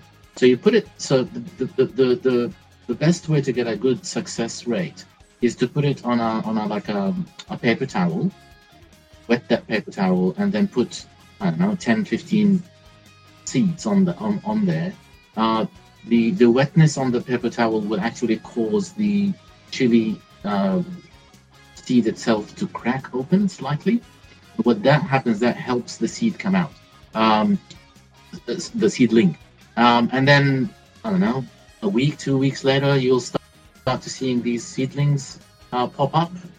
You take them out, you put them in a small pot, and what should grow have 2 leaves, then 4 leaves, then starts growing up a bit more, and then you can move it either to a bigger pot or to a patch in the garden.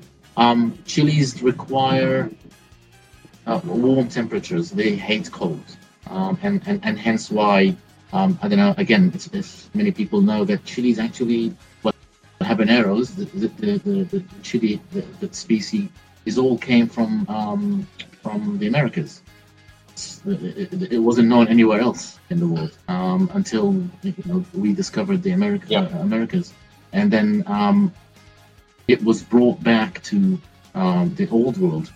And funny enough, the ghost pepper, which is one of the hottest chilies, is actually known to be Indian, even though it's actually a mix between 2 chilies that came from America. So it's it's fascinating to learn more. Yeah. Wow, it is quite fascinating. To those chili lovers out there the JR, you're a chili lover. You love all your chilies, so yeah. So yeah, they like normal warm temperatures. So yeah, that's why in the colder, like in Sydney, it gets cold in the winter. Not very cold, obviously, but cold for the chilies. So they don't really grow much fruit in the cold months. But in the spring, summer, so it's mainly you grow them in the summer basically, and they flourish in the summer. And they're not and they last for, each plant lasts for about between 3 and 5 years. So it's neither a tree nor a tomatoes. So it's more of a bush. Yeah. So 3 to 5 years, and then they stop. They will basically the fruit will become smaller, or it won't bring out any fruit, or it just the tree will just die. So that's why I keep on. Every year, 2 years, I'll grow a few more and see what survives. And are you doing any cross pollination? No, that's for like really experts. That's where their plants. Some like if you look through the hottest chilies, all the top ones are all hybrids. So they're not real. What they call. It just evolved naturally. I'm not talking about genetically modified. I'm talking about crossing them with putting plants that are mixed together, so then when they pollinate across from one chili bush to another, you might get a hybrid from that. Okay. I haven't looked into that. No, not really. My ex-father-in-law was a market gardener. Okay. Yeah, in Adelaide, and we used to get chilies from Darwin through summer. But we only used to get bird's eyes. We'd get probably 100 kilos a week, 150 kilos a week.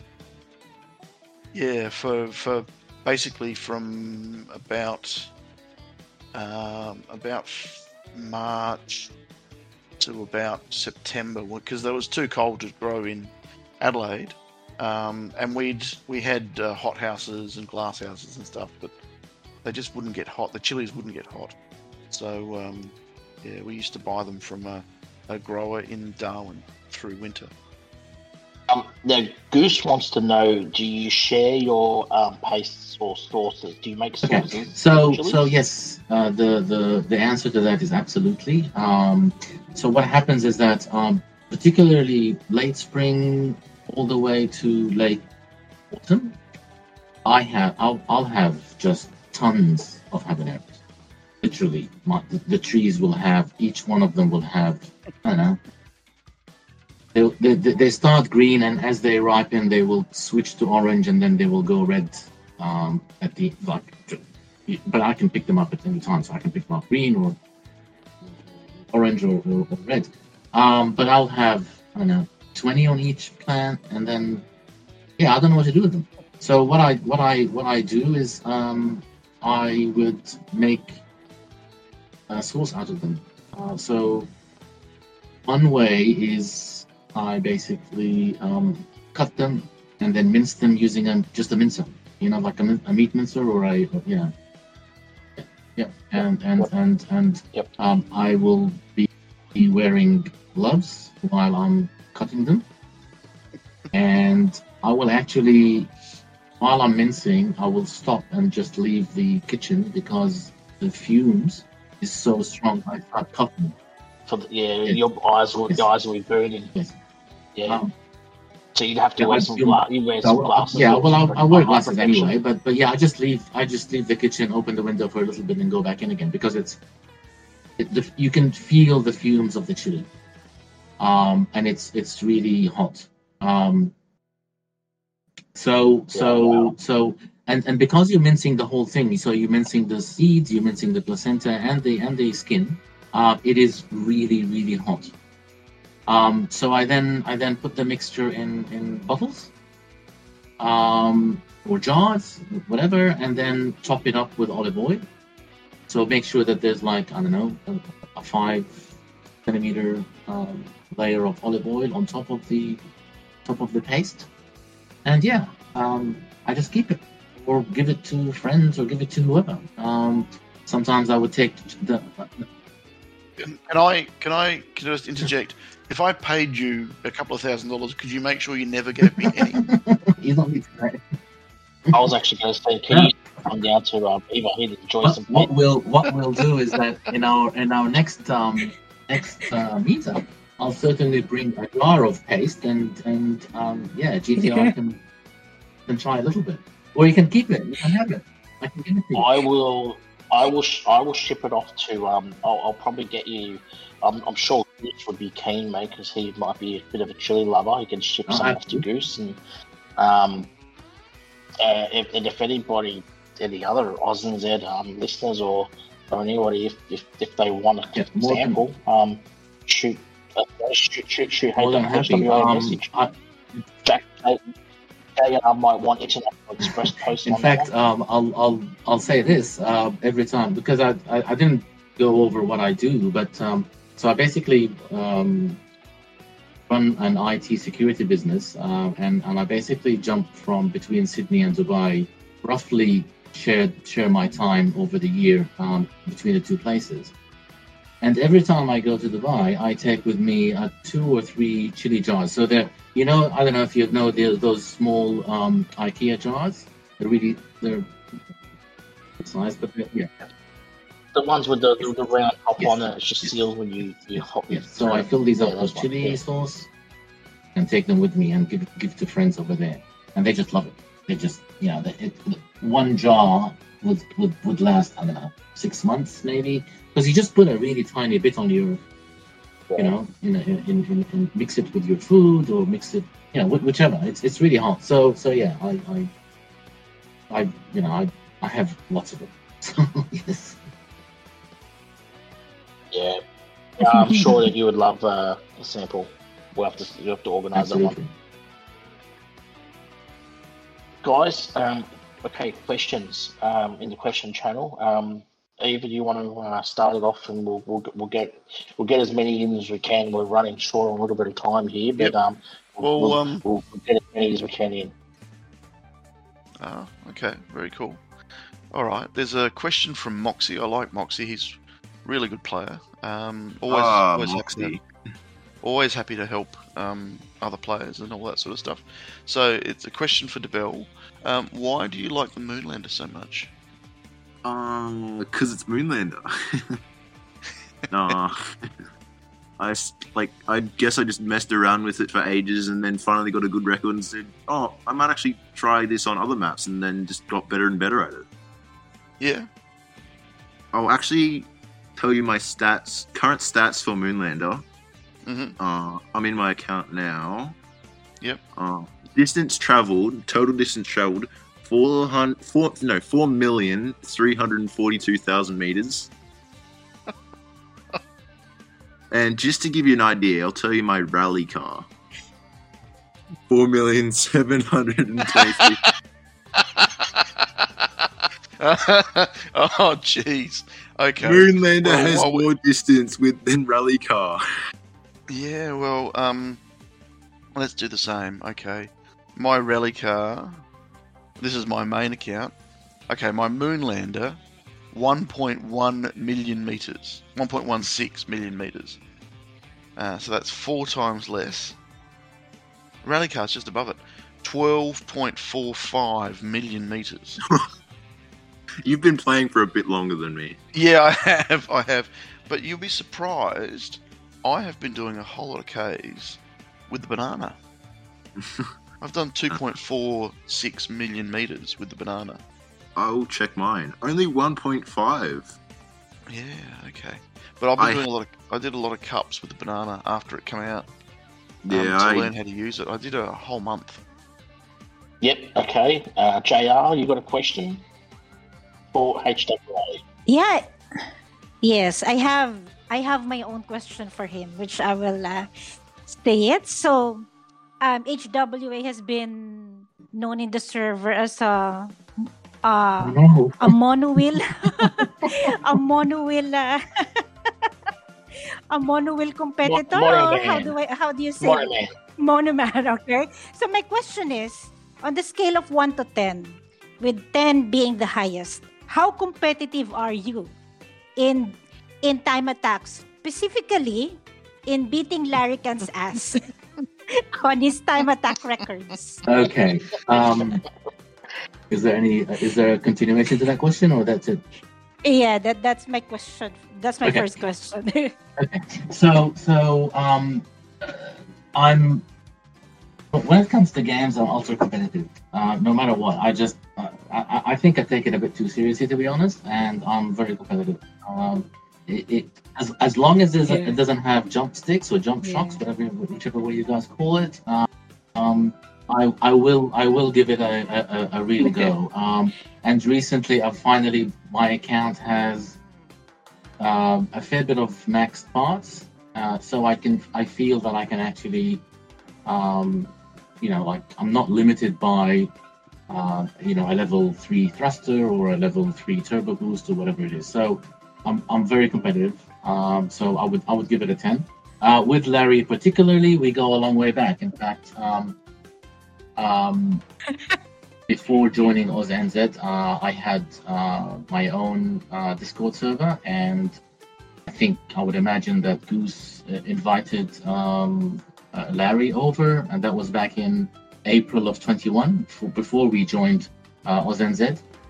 And then we became friends in game, and we exchanged lots of challenges. And I actually ran. You mentioned earlier you had 34,000. I had something like I didn't get to that high because I don't use my gems. I never open chest with gems except when there's one and I need to go to sleep or something. I'll use one gem or something, and then so I can open a 6-hour one or whatever, 8-hour one. But when it comes to challenges, I use them all. Just trying to beat larrikins. It's great. We sort of eased off that a little bit now. We share challenges, but not as often as we used to. In the past, we used to almost every day share a challenge. On the mono, I don't know. I hated it. I really hated it initially. I could not. I just said, why do they even have this vehicle in game? And gradually I got the hang of it, and I found out that it's such a precise vehicle that it's really challenging to keep it straight, or not necessarily straight, just avoid killing yourself. I don't know. I guess given that even though it has jump shocks, they're rarely used on the mono wheel, and if there's an event or a time trial that is best using a jump shock, I'm horrible. I can't do it. But anything else, I'm doing really well, I think. And recently with the July competition and the August competition, whatever it's called now, I've been sort of trying to go through what is the daily race, use that track, use the mono wheel, and try to beat the best time that's the Oz record. And I've been sort of reasonably successful at it, so which is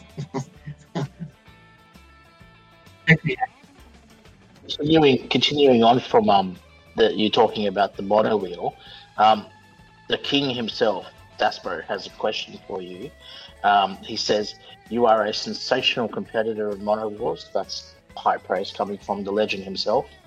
What made you join, and how has it helped your HCR2 skill set? From Daspo. First of all, thanks for the question, Daspo. You are an inspiration.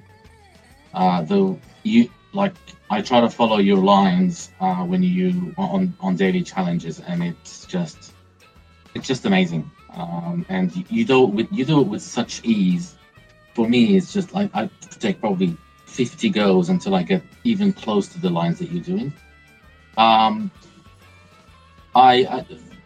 not sure. I can't remember really who introduced me to Mono Wars, but when I joined, my mono wheel was pretty much hopeless. Level 2s maybe with the necessary parts like the wings or the turbo or the coin boost and the fuel boost, obviously. But I think I've joined in season 2 and season 3, and I've significantly improved. And I can't wait for the new season to start. I know you've made an announcement about it, and I'm hoping that you start it soon, because I'm looking forward to it when I have finally managed to max all the parts except the jump shocks, obviously. but yeah, everything else is maxed, and I'm really looking forward to that. In terms of how it helped my gameplay, look, the monowheel is such a precise vehicle that it really helps me with the other vehicles in terms of, I guess, control and how to attack a track and how to get a better time. That's really what I think that mono has helped, because it's so easy to die on with the mono wheel compared to any other vehicle. It's a vehicle I haven't mastered yet. I've mastered a few vehicles, but that is one vehicle I rarely use. I just plain and simple don't like it. Yeah. I can't get used to it. I get frustrated. I can't do it, mate. What I find fascinating with it is the ability and how you play with the two tunes. I mean, the first two tunes are just, they're always maxed, obviously, but the stability and the air control and how that changes significantly the way the mono wheel goes, especially if you have wings on and you play with the air control. It impacts the way it goes, impacts how easy you can bounce it off things, or it can die very quickly. So it's fascinating as you learn all that and play with those tunes. It's one of those vehicles that a lot of the tracks you don't go max. You can even go 1-1 sometimes on some of the tracks, and you still get a very decent time or record. Few vehicles in HCR2 that I despise: mono wheel. It's tractor. I just can't do it. Well, I think sometimes you've hit the nail on the head. Sometimes 1-1 is good because you can hold the throttle down on the mono wheel, and when you get those slight bits off the ground, you won't tip forward.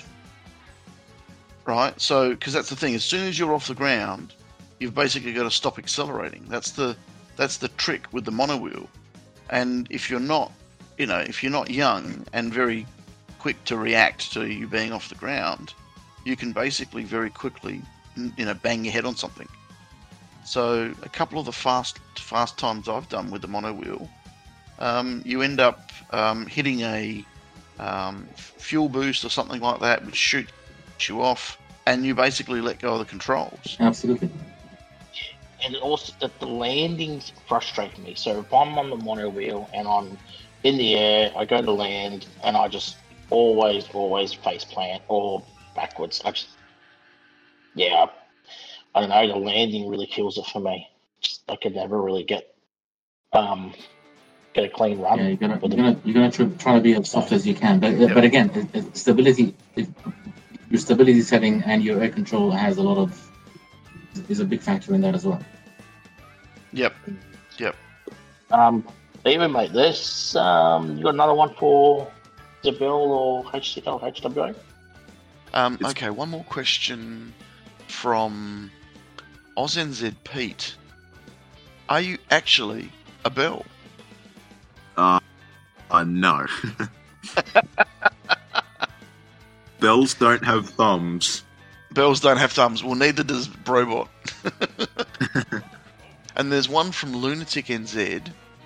Dabell, what is your thoughts on Lego, and what is your favourite Lego set? Lego. I could talk about this for literally ages. I've got thousands of dollars worth of Lego. Oh, wow. Yes. My favourite Lego set, it's a Lego art. It's Darth Vader. Yep. It's I'll see if I can get even to put a picture in the podcast. Yep. You'll be able to do that. I think what's his name? GDR can put it in the YouTube version, but not in the. Yeah. Actually, you've shown me this Lego art. This is amazing. Yeah, you've sent me a picture of this Lego art. When you originally told me about it, I thought it was 3-dimensional, Darth Vader. but instead it's almost a flat two-dimensional Yeah, version of Darth Vader with lots of little square pieces. And I thought, oh my god, that is amazing. Yeah, it is quite cool. And it is quite cool. So you build that, you buy it as a kit and build it. So the actual set, there's like, it's a smaller one, but there's, at the end of the instructions, there's this like picture of it, and you go online and there's like the instructions to build the big one. You need 3 of the sets to build it, and yeah, I had to have it. So $400 later. I know that feeling of had to have it. You know, I bought a car, need something. Oh, I have to have that part. I just have to have that part. Yeah. Or camera bag. Oh, I don't need a macro lens, but I have to have one. Yeah, I know that feeling. And those Lego sets, the 2D art that you were showing me was amazing, and hopefully we can get a picture of it up, because it's very cool, very, very cool. Oh, I remember my Lego set when I was a kid. It was a bag full of just pieces, and instead of having to build something from a set of instructions, it was basically I built stuff out of my head. Yeah, Yes. I've done that like with a couple things. Like I've got a big box of it, like just built some cool stuff. I'll be able to send you a couple pictures later. Oh, awesome. So yeah, no, I just had lots of bricks. That was it. And the bricks were all rectangular, all square. That was it. So yeah, it was, and I think I had 4 wheels. That was it. Like, and everything I made was a car or car related. So yeah, oh geez, those were the days. That was a long time ago in a galaxy far, far away. Well, that was very, very interesting. Sinaki, excellent. JR, you got another one for our guest HWA. Oh yes, this question is from Creepers. Shout out to Creepers. His question is, do you have any tips or advice for successfully running a team? That's a very good question. And yes, I will try. In order to run a team successfully, you really need to have a lot of time. Because you need to put a lot of effort in making sure that the team is running smoothly and running well. So you need to have time. You need to have patience. A lot of times you'll face people who want things from you or want you to do certain things, and you need to be able to manage that. You need to be able to address that in a way that others don't get annoyed, and the person gets satisfied as well. So it's a bit of a diplomatic skill that you need to be able to do.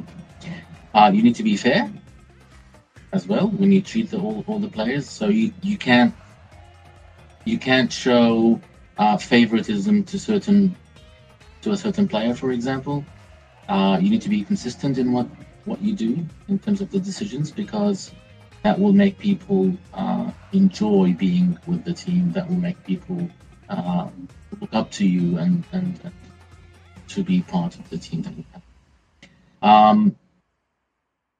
You need to be able to define or clearly make it clear to everyone what the rules are for your team. So if you have a minimum Ks, if everybody must join a team event, etc. Try to make the rules as simple as possible, so that it doesn't confuse everybody, but also be clear about the rules. Engage with your players. If you engage with your players, encourage them, congratulate them if they did a good score in the TE, for example. If they put in 500 Ks, just keep that positivity. But at the same time, if a player misses out on a TE, for example, and your team lost because of that, then you'll need to be able to remind them that they need to join the event. And if they keep doing it, you have to get rid of them. Yeah. So you need to. start sending them a DM. You do that, but in the end, unfortunately, sometimes you get in a situation where you find players almost they intend not to play the TE. They will go into the TE but don't put a score two times in a row, for example. What, to just collect the reward? That's a bit, you know what I mean. So you need to be able to manage that. Give attention to the players, and a classic example of mine is, for example, sometimes you get, because HDR is a global game, we get a Chinese player, a Japanese player, and even their name is in their language, and you don't know what to tell them, because you don't know what there's just some characters. So what I do is I actually take a screenshot and go into Google Translate, load the image up, and read or try to translate the actual characters if it's Japanese, and Google will tell me, oh, it's what it sounds like. Then I will actually welcome them in English, and then do a translation using Google and copy that and paste it into the chat, saying, welcome to the team. What would you like us to call you? Something like that. So you give them a bit of attention. And obviously that I'm just giving an example for a foreign player, but it can be the same for anything else. Somebody's an interesting name. Just engage with them. Yeah. Yes. Yeah. Yeah. Just going on from JR's question, Muzz also has a question in regards to teams and things like that. Muzz is currently listening in at the moment, mate. So massive shout out to you, Muzz. Muzz says, just going on from the team's point of view, what would you do with a player who is in your top team event scorer? So he's your top team event scorer, but never did any more than 20 Ks per week. So he's one of your best scorers, but hardly ever contributes to the team chest. Is that more of a priority? I guess what Muzz is saying is team events more of a priority, or is the team chest more of a priority? Look, the first thing I'm gonna say on this is that it really depends on what your team rules are. If your team rules are 20K a week, then there's no issue. In my team, it's 50Ks. And I've been pushed by a few players telling me that you need to go to 100Ks, but I'm resisting that. I'm sticking with 50Ks, even though we have probably 5 or 6 players who always, every week, go over 500. And it's really not fair to find a player who's doing 20 or 10Ks and keep them in the team. I've been very consistent and very strict with that since day one, and it's 50K.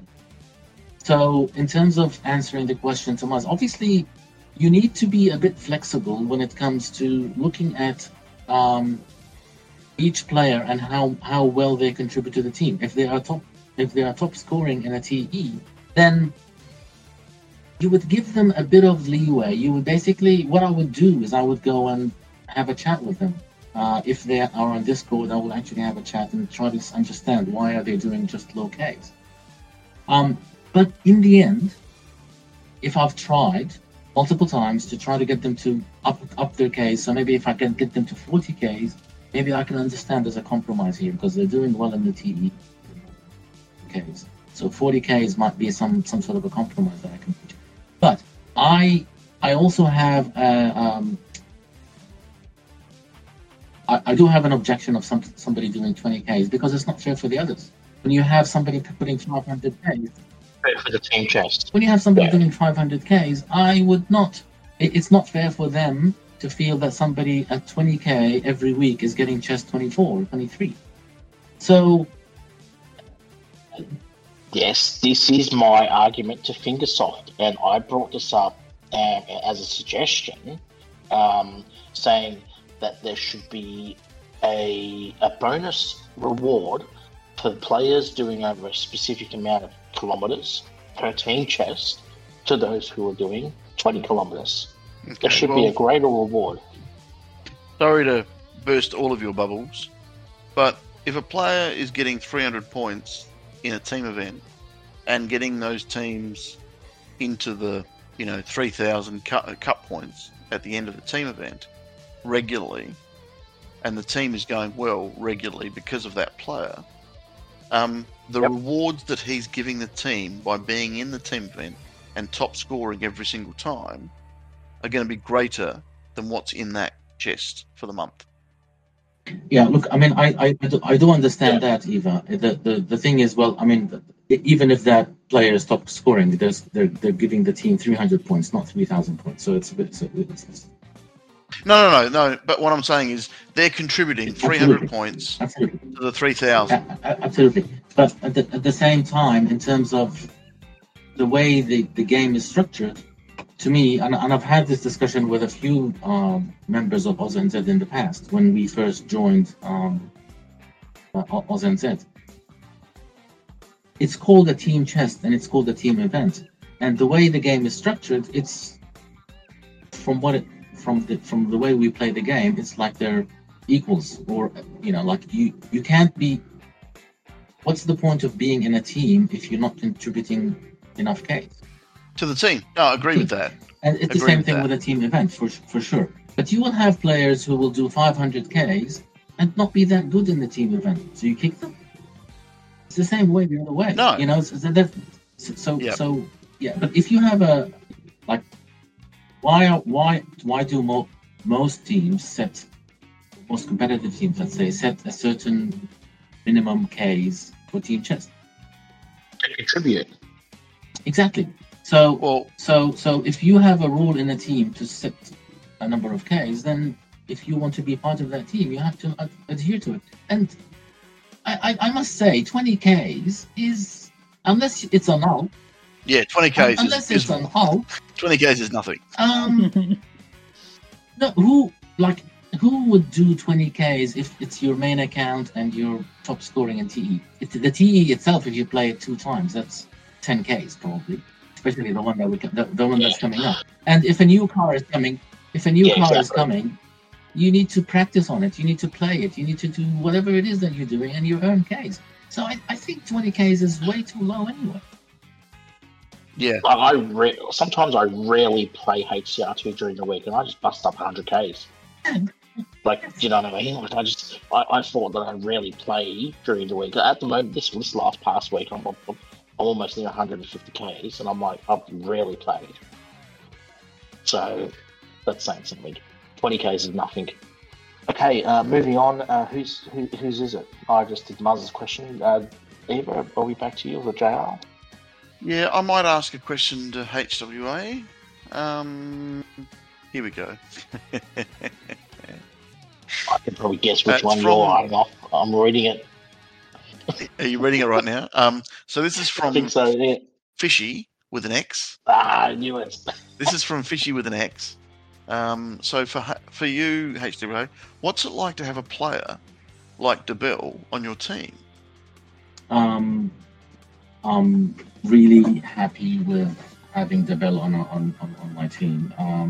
So basically, Dabell came over when we joined AUSNZ, and the Outcasts, I think they were called. They came over to join LTR, and Dabell was one of them, and he remains in the team. Now, a lot of other players, we still have, I think, about 4 or 5 from the Outcasts who are still in LTR. A lot of them moved, probably didn't like the way I was running the team. They moved to Black Sails, a lot of them. For those that don't know, Outcasts were our third team at the time. That was kind of like our third team. But Dabell joined us. He started growing his account with us. If I look at his earlier TE results, for example, he was coming, in the top 10, but at the lower end. Now he is consistently either first or second. So he's a great add to the team. Let alone mentioning that he is the top adventurer in Australia of all time. So that's something that's, Dabell, you're a legend, mate. You are a legend. Excellent. JR, you're next. Go for it. Yeah, there's a question here from your greatest competitor in in Monowheels. It's from Larry Can. His question is: has being part of the AUSNZ community helped your gameplay? Certainly. Just having challenges with Larry is in. Yeah, look, it's Yeah. definitely the experience being within the AUSNZ community helps because you can look at the various team events, the various public events. There's also the daily server, which is affiliated obviously with AUSNZ, and that's something that I have, since Goose introduced me to it, I have been joining every single series in there.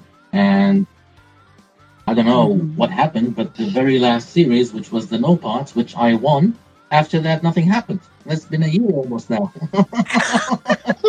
It's a game. We do have. I think the guys have a series coming up very soon. Yeah, which is great. Yes. I just hope it doesn't cross with the Mono Wars because that will be annoying. But anyway, I'm looking forward to that. It'll be starting, I think, on the 1st or 2nd of September. Yeah, okay. 1st or 2nd of September. So hopefully that doesn't clash with Mono Wars. HWA, I have a question from our good friend Bear. Big shout out to Bear. When is our next pub gathering for the New South Wales meetup, mate? Well, you are as in GTR, you are the organizer. So you probably can answer that.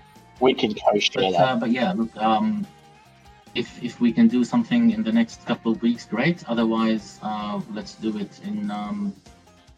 Because I'm gonna be overseas, and I'll be back probably around December time. Okay. Oh, well, if we don't see you in a few weeks, then we'll catch up after Christmas, maybe in the New Year, mate. We'll have to organise something there. So we're still missing one person who is a regular, and I'm still finding hope that person will make contact with us again, but we'll have to wait and see. Awesome. Big shout out to Bear. He's an avid listener, and absolutely. And yeah, look, I mean, I enjoy time trials on the monowheel with Bear. We don't do it on challenges, but we sort of often see each other on the all-time Australian records, and yeah, it's really a lot of fun. Playing against Bear. So I'm going to ask a question that Amy usually asks that GDR's asking this time, just to confuse Absolutely. I love it. So this is Amy's favourite question. That's Amy's question. That's we've named it Amy's question. We've named it Amy's question now. Okay. So absolutely, yeah, that's it. It's a question about who would you have on your team if you could. And unfortunately, Dabell has gone. He's internet has been turned off. So he typed this just before he pinged out. He said, "Hey, just in case you ask this question, this is my answer." He said that if I could have 6 players on the team, and have these people on the team, these are the people he would have, and he's basically said Absurdian, HWA, which that's a huge impost. Considering you're already on a team with him, and Absurdian. One of his German friends, a guy called Maple Shade, he's asked for GL Fly to be on the team. Paparelix, I don't know who that is. A guy called Trekkie, some random guy, and then someone called Eva. So that's a really impressive list to be named on. Yeah. That is a great list. I'm feeling pretty humbled by it, but I'm sure so are you, HWA, and that's. I mean, Dabell Dabell, in my mind, is just a really amazing guy all round, amazing player as well, especially for adventure. But his team scores are getting better and better and better and better. So I'd love to be on a team with you, mate. Anytime. He's doing 37 Ks at the moment with the last team event. Yep. I'd love to be on a team with you. You're always welcome. You can come back anytime, mate. We really loved having you. Your alt, I'm talking about, but even your main. I know your main accidentally bumped into our team, but unfortunately, I had started the match. If I hadn't started the match, you probably would have stayed. Talk about that. Anyway, but yeah, in terms of my players, I mean, I really don't have, I don't go around looking for who's the best player and all that stuff. But it's important for a team to have players that can fit in the team. It's very important. And sometimes, you get players who just, that they just don't fit, and you have to part ways. They have to leave. But Dabell mentioned Absurdin, and I'll mention Absurdin again. And it's really unfortunate and sad that he's been banned. And I really would love if Fingersoft could actually tell Absurdin exactly why he was banned, because he created a second account. That account was also banned. So it's really, he's a really, really great player, and I don't feel or I don't believe that he's actually a cheat. He's a good kid. Yeah, I don't know. See, the thing is, it's so hard to I'm with you on that one as well. It's just if we know, that's all. I mean, if he knows what he did wrong, that's it. I mean, why, Yeah. I think what's happened is he's accidentally done something incorrect in regards to, I don't know, he's done something incorrect and it's picked up on it. I've seen. And another thing I wanted to say is that I've seen places or people who say that VPN is not allowed, and I haven't read that. I went through the EULA and it doesn't actually say anything about VPNs. So I don't know if VPNs are not allowed or not. But when I go to Dubai, I actually have the VPN on all the time because there's a lot of restrictions, and so you run the VPN automatically. So it'll be a shame that you get banned because you're running a VPN. I mean, fingers not good. Yeah, I don't know. Don't you think it's got anything to do with VPN? I'm not sure, mate. I really don't know. Yes. It is incredibly sad what happened to because he joined soon after we joined AUSNZ, and he just top scored almost every TE from then until he was banned. Now, thankfully, Trekkie has joined us, and now we have Trekkie and Dabell, who are helping the team tremendously in terms of the overall score. So those players, obviously, Dabell would be one of those to be in those six players that the question. Eva was with us, and would love to have him back with us as well. And yeah, I mean, these are, as I said, I don't really have look at the list of who the best players are and say like a wish list, because in the end, you would want the player to fit within the team, and that it's all about the personality of the player. Absolutely. Is that what you're getting? It's the actual person rather than their skill set. Yes. Yeah, I get what you're saying. Did we cover cats? Because there's a few questions about your cat's experience. We got a question from RF who wants to know about your cat's experience, and also a question from who was it? It was from Goose. Yeah, transitioning from cats to HCR2. So Goose and RF are wanting to know about your Cats team experience. So, just a bit of background. I actually installed HCR2 back in 2017, and I played it when there was no team. Just played it on my own, nothing special. In 2018, I believe, I'm not sure. My son told me about Cats. Cats is acronym supposedly for Crash Arena Turbo Stars, and it's not a racing game, but it's two cars. You build a car with certain gadgets, and you try to beat another car with similar gadgets in some sort of an arena with a timer. That's the concept of it. My background is an engineer, and I really love the idea of which gadgets you're gonna fit. Some cars have 2 slots, some cars have 3 slots, and these gadgets that you fit will be able to overpower the other vehicle that's on the other side. So I started playing it and just ditched HCR completely. And I loved it so much. I built a team. I created a team and started getting people joining the team. And the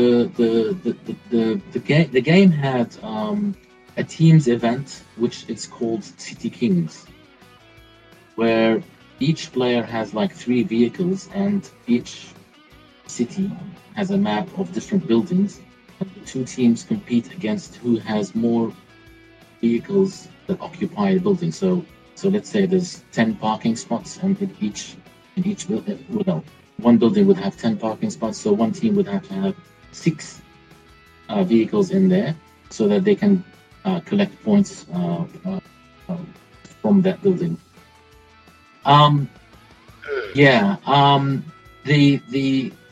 The team event component of the game was so intense because you will go into the building and try to take a spot in that building, and the other team, another player from the other team, would go into that spot and try to take it off of you. And it depends on how much damage your car has suffered from the initial fight and so on. So there's a lot of tactics involved. There's a lot of communication that's required on Discord. Some people use Telegram or WhatsApp or whatever, but Discord is the ideal because at the team event, we had it mandatory for all players. They must be on Discord, because when you lose a building, when the other team will have more vehicles, you would make a shout out to try to get anybody who has a vehicle that's been repaired to go back into the game.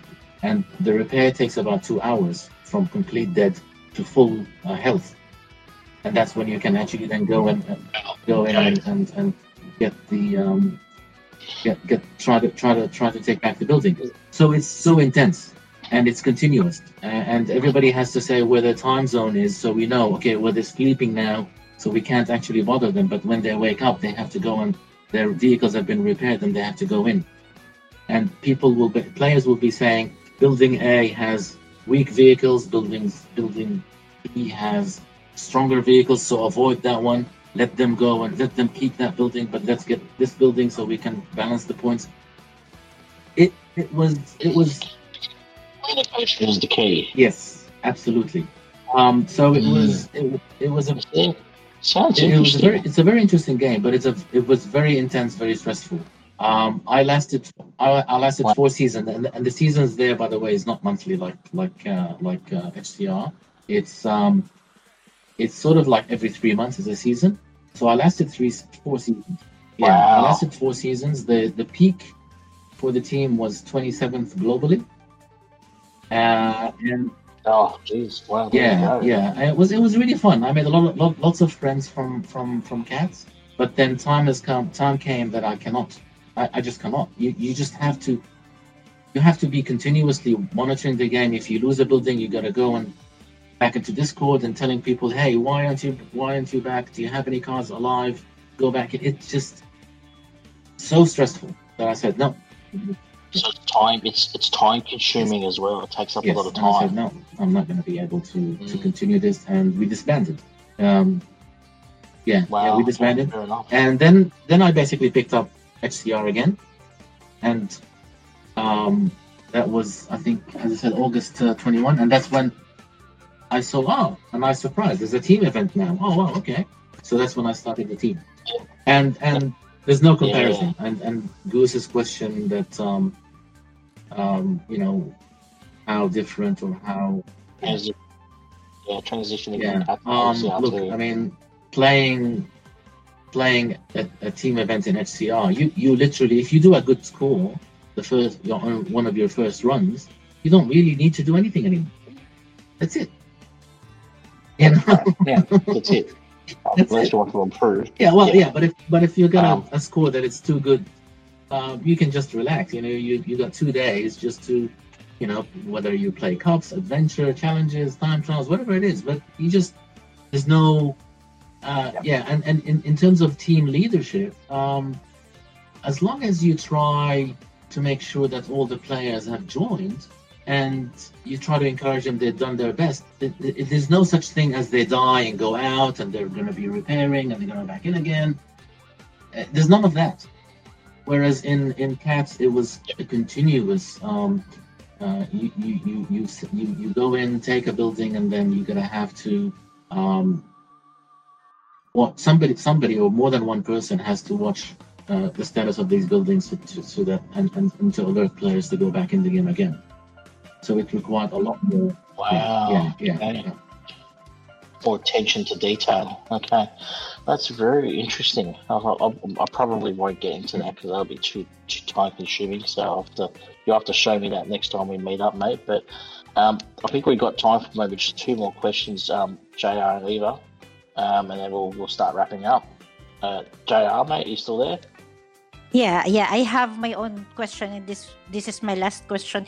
If you get the chance to fill for another AUSNZ leader or to try and experience being on his team, which leader would you choose? Would it be Dreddy from Team 1 or Muzz from Team 2 or Rookies, Pete from Team 3 or Big Sing from Team 4? And why did you pick that leader and his team? Okay.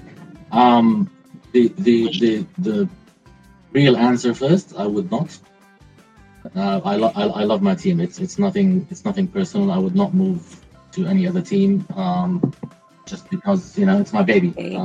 I've created this team and I would not move.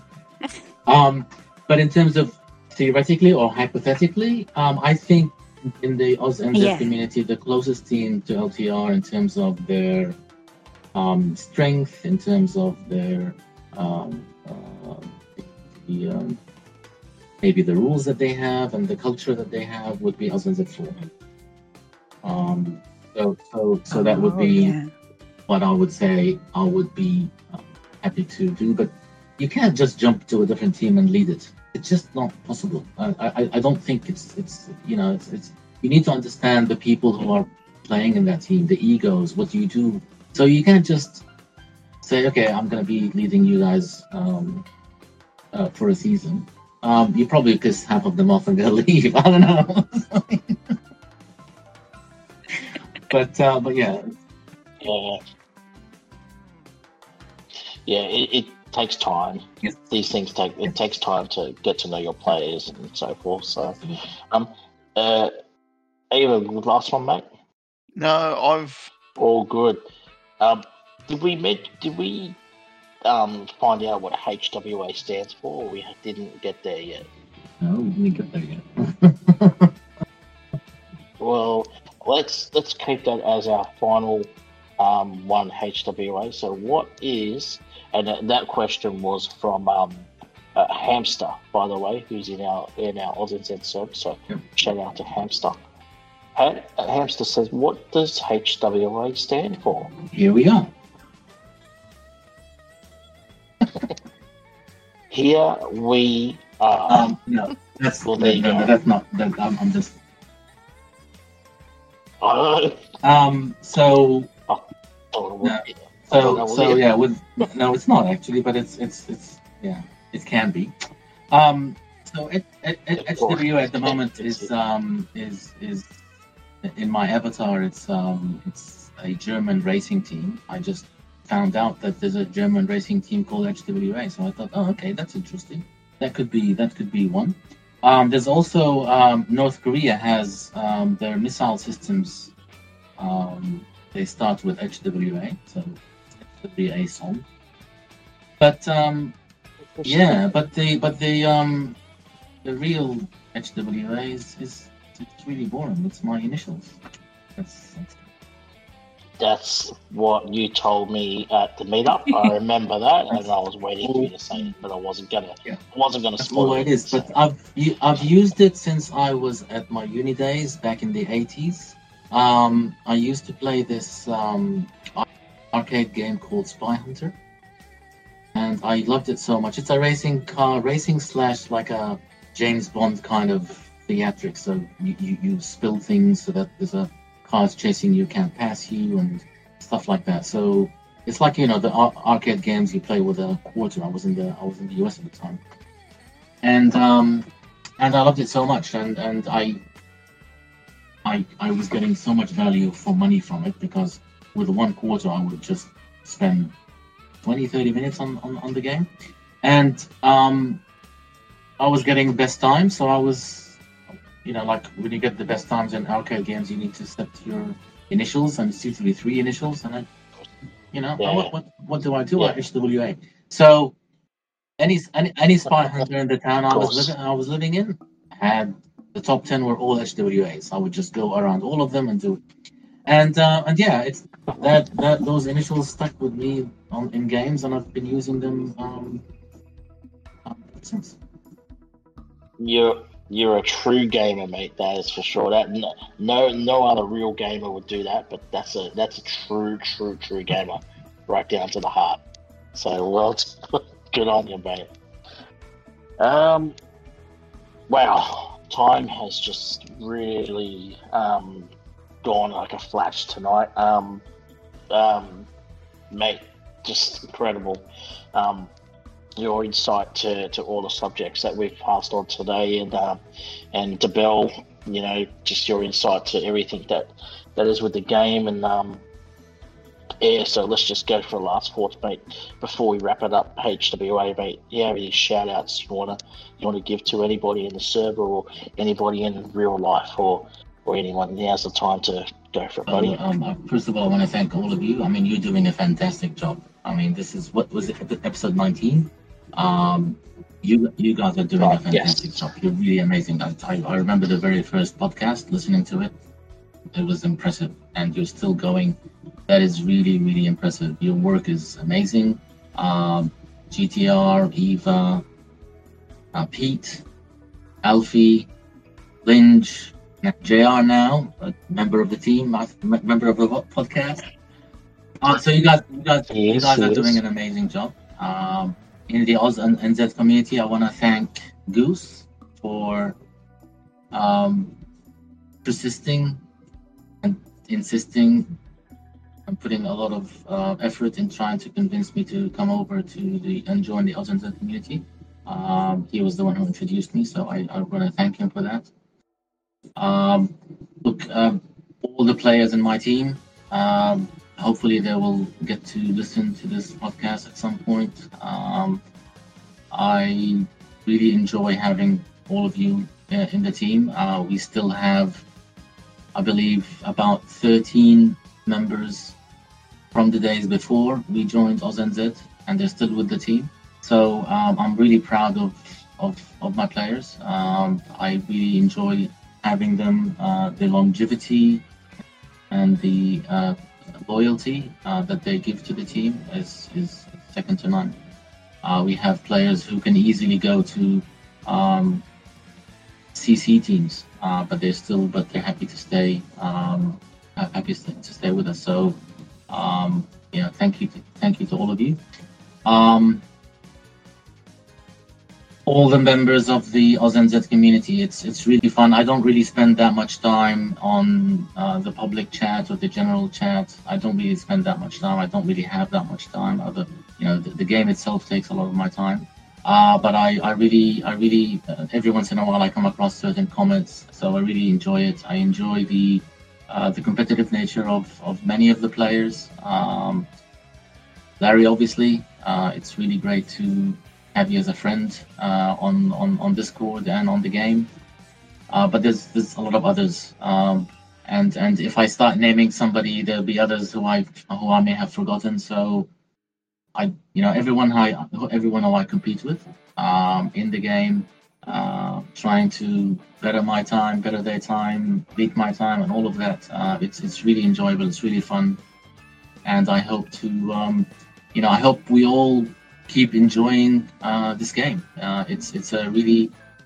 It's a fun game. It's not doesn't stress you out, and really it's something that obviously, as you were discussing earlier in the podcast, how there needs to be continuous improvement or new features from Fingersoft to keep the game alive, and I hope they can do that so we can remain part of this community, and all of us enjoying what the purpose we are here for.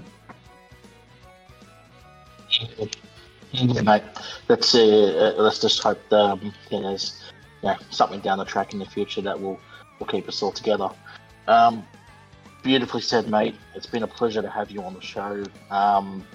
Nothing but much love for you. You're a great friend, and I just really appreciate you being in the server and yeah, mate. I enjoy our time together when we meet up for a drink, and I love a chat and it's been great to have you get to know you a bit better on this podcast and to share it with the audience, and I'm sure they'll appreciate listening to this episode. So we've had Muzz listen for half the episode as well, that you didn't notice, but Muzz has tuned in, and he's a big fan of yours, mate. He always has high regard for you. So yeah, look, I mean, Muzz, Maury, Baldur, all of again, as I said, I don't want to mention a lot of names because I may miss some, but I've had a lot of interaction with all of them, and everybody has been most helpful. Whenever I need something for the team or to add any feature or any role or anything like that, everybody helps. It's a beautiful community. It's really beautiful, mate. Beautiful. Eva, any last thoughts before we wrap it up? No, it's been one wonderful show. It's been running, having both of you on. I was really looking forward to this episode for the time I spent on LTR, and it was worth the wait. So happy that you guys, you accepted the bus invitation. And great to have you on. Thank you, Eva. No, it's a pleasure having you in with LTR, with your alt, and as I said, anytime you're more than welcome to join. And again, thank you for your inspiring photos on the photo channel, and you're trying to create those competitions to make sure you get the engagement aspect. It's a lot of work, a lot of effort that happens in the background, and it's really appreciated. Thank you. Here to the JR, mate, wrap it up for HWA. Yeah, so on behalf of Pete, I would like to say thank you for joining us on the podcast, and it was so nice listening to you. I learned so many things tonight with everything that you shared, and see you around in the server. Absolutely. Thank you so much, JR, who's sitting in for Pete. It would have been a pleasure as well to hear Pete's voice, but we come across each other a few times in discussions about teams and AUSNZ, but it's a pleasure, and hope to hear more from you, JR, in future podcasts as well. And yes, oh, you will. Don't worry, you will. Great. Thanks, mate, for coming on. Beautiful. Let's now. Usually, this time of the episode, we announce the next guest for the episode. Again, we're at a bit of a standstill on who's going to come in next. I've invited a few people into the server who have graciously accepted. We'll do some investigating, and we'll see who comes on down the track, and we'll announce it in the main AUSNZ server for the questions channel. I just hope this isn't like the daily challenge that when I won the last one, nothing happened for a year. Yeah. No, don't worry, mate. There will be another episode in about 2 weeks' time. You can guarantee it. It'll be our 20th episode. And again, I throw a challenge out to Freeman and Gatsby, and let's see what we can do with that. And we also have a couple of AUSNZ members who have joined the podcast server who will come on in future episodes. So we have some exciting guests coming up soon. So, okie dokie. Thanks, guys. Great episode, and we will see you in 2 weeks. Bye bye for now. Night, everybody. All right, thank you, everybody.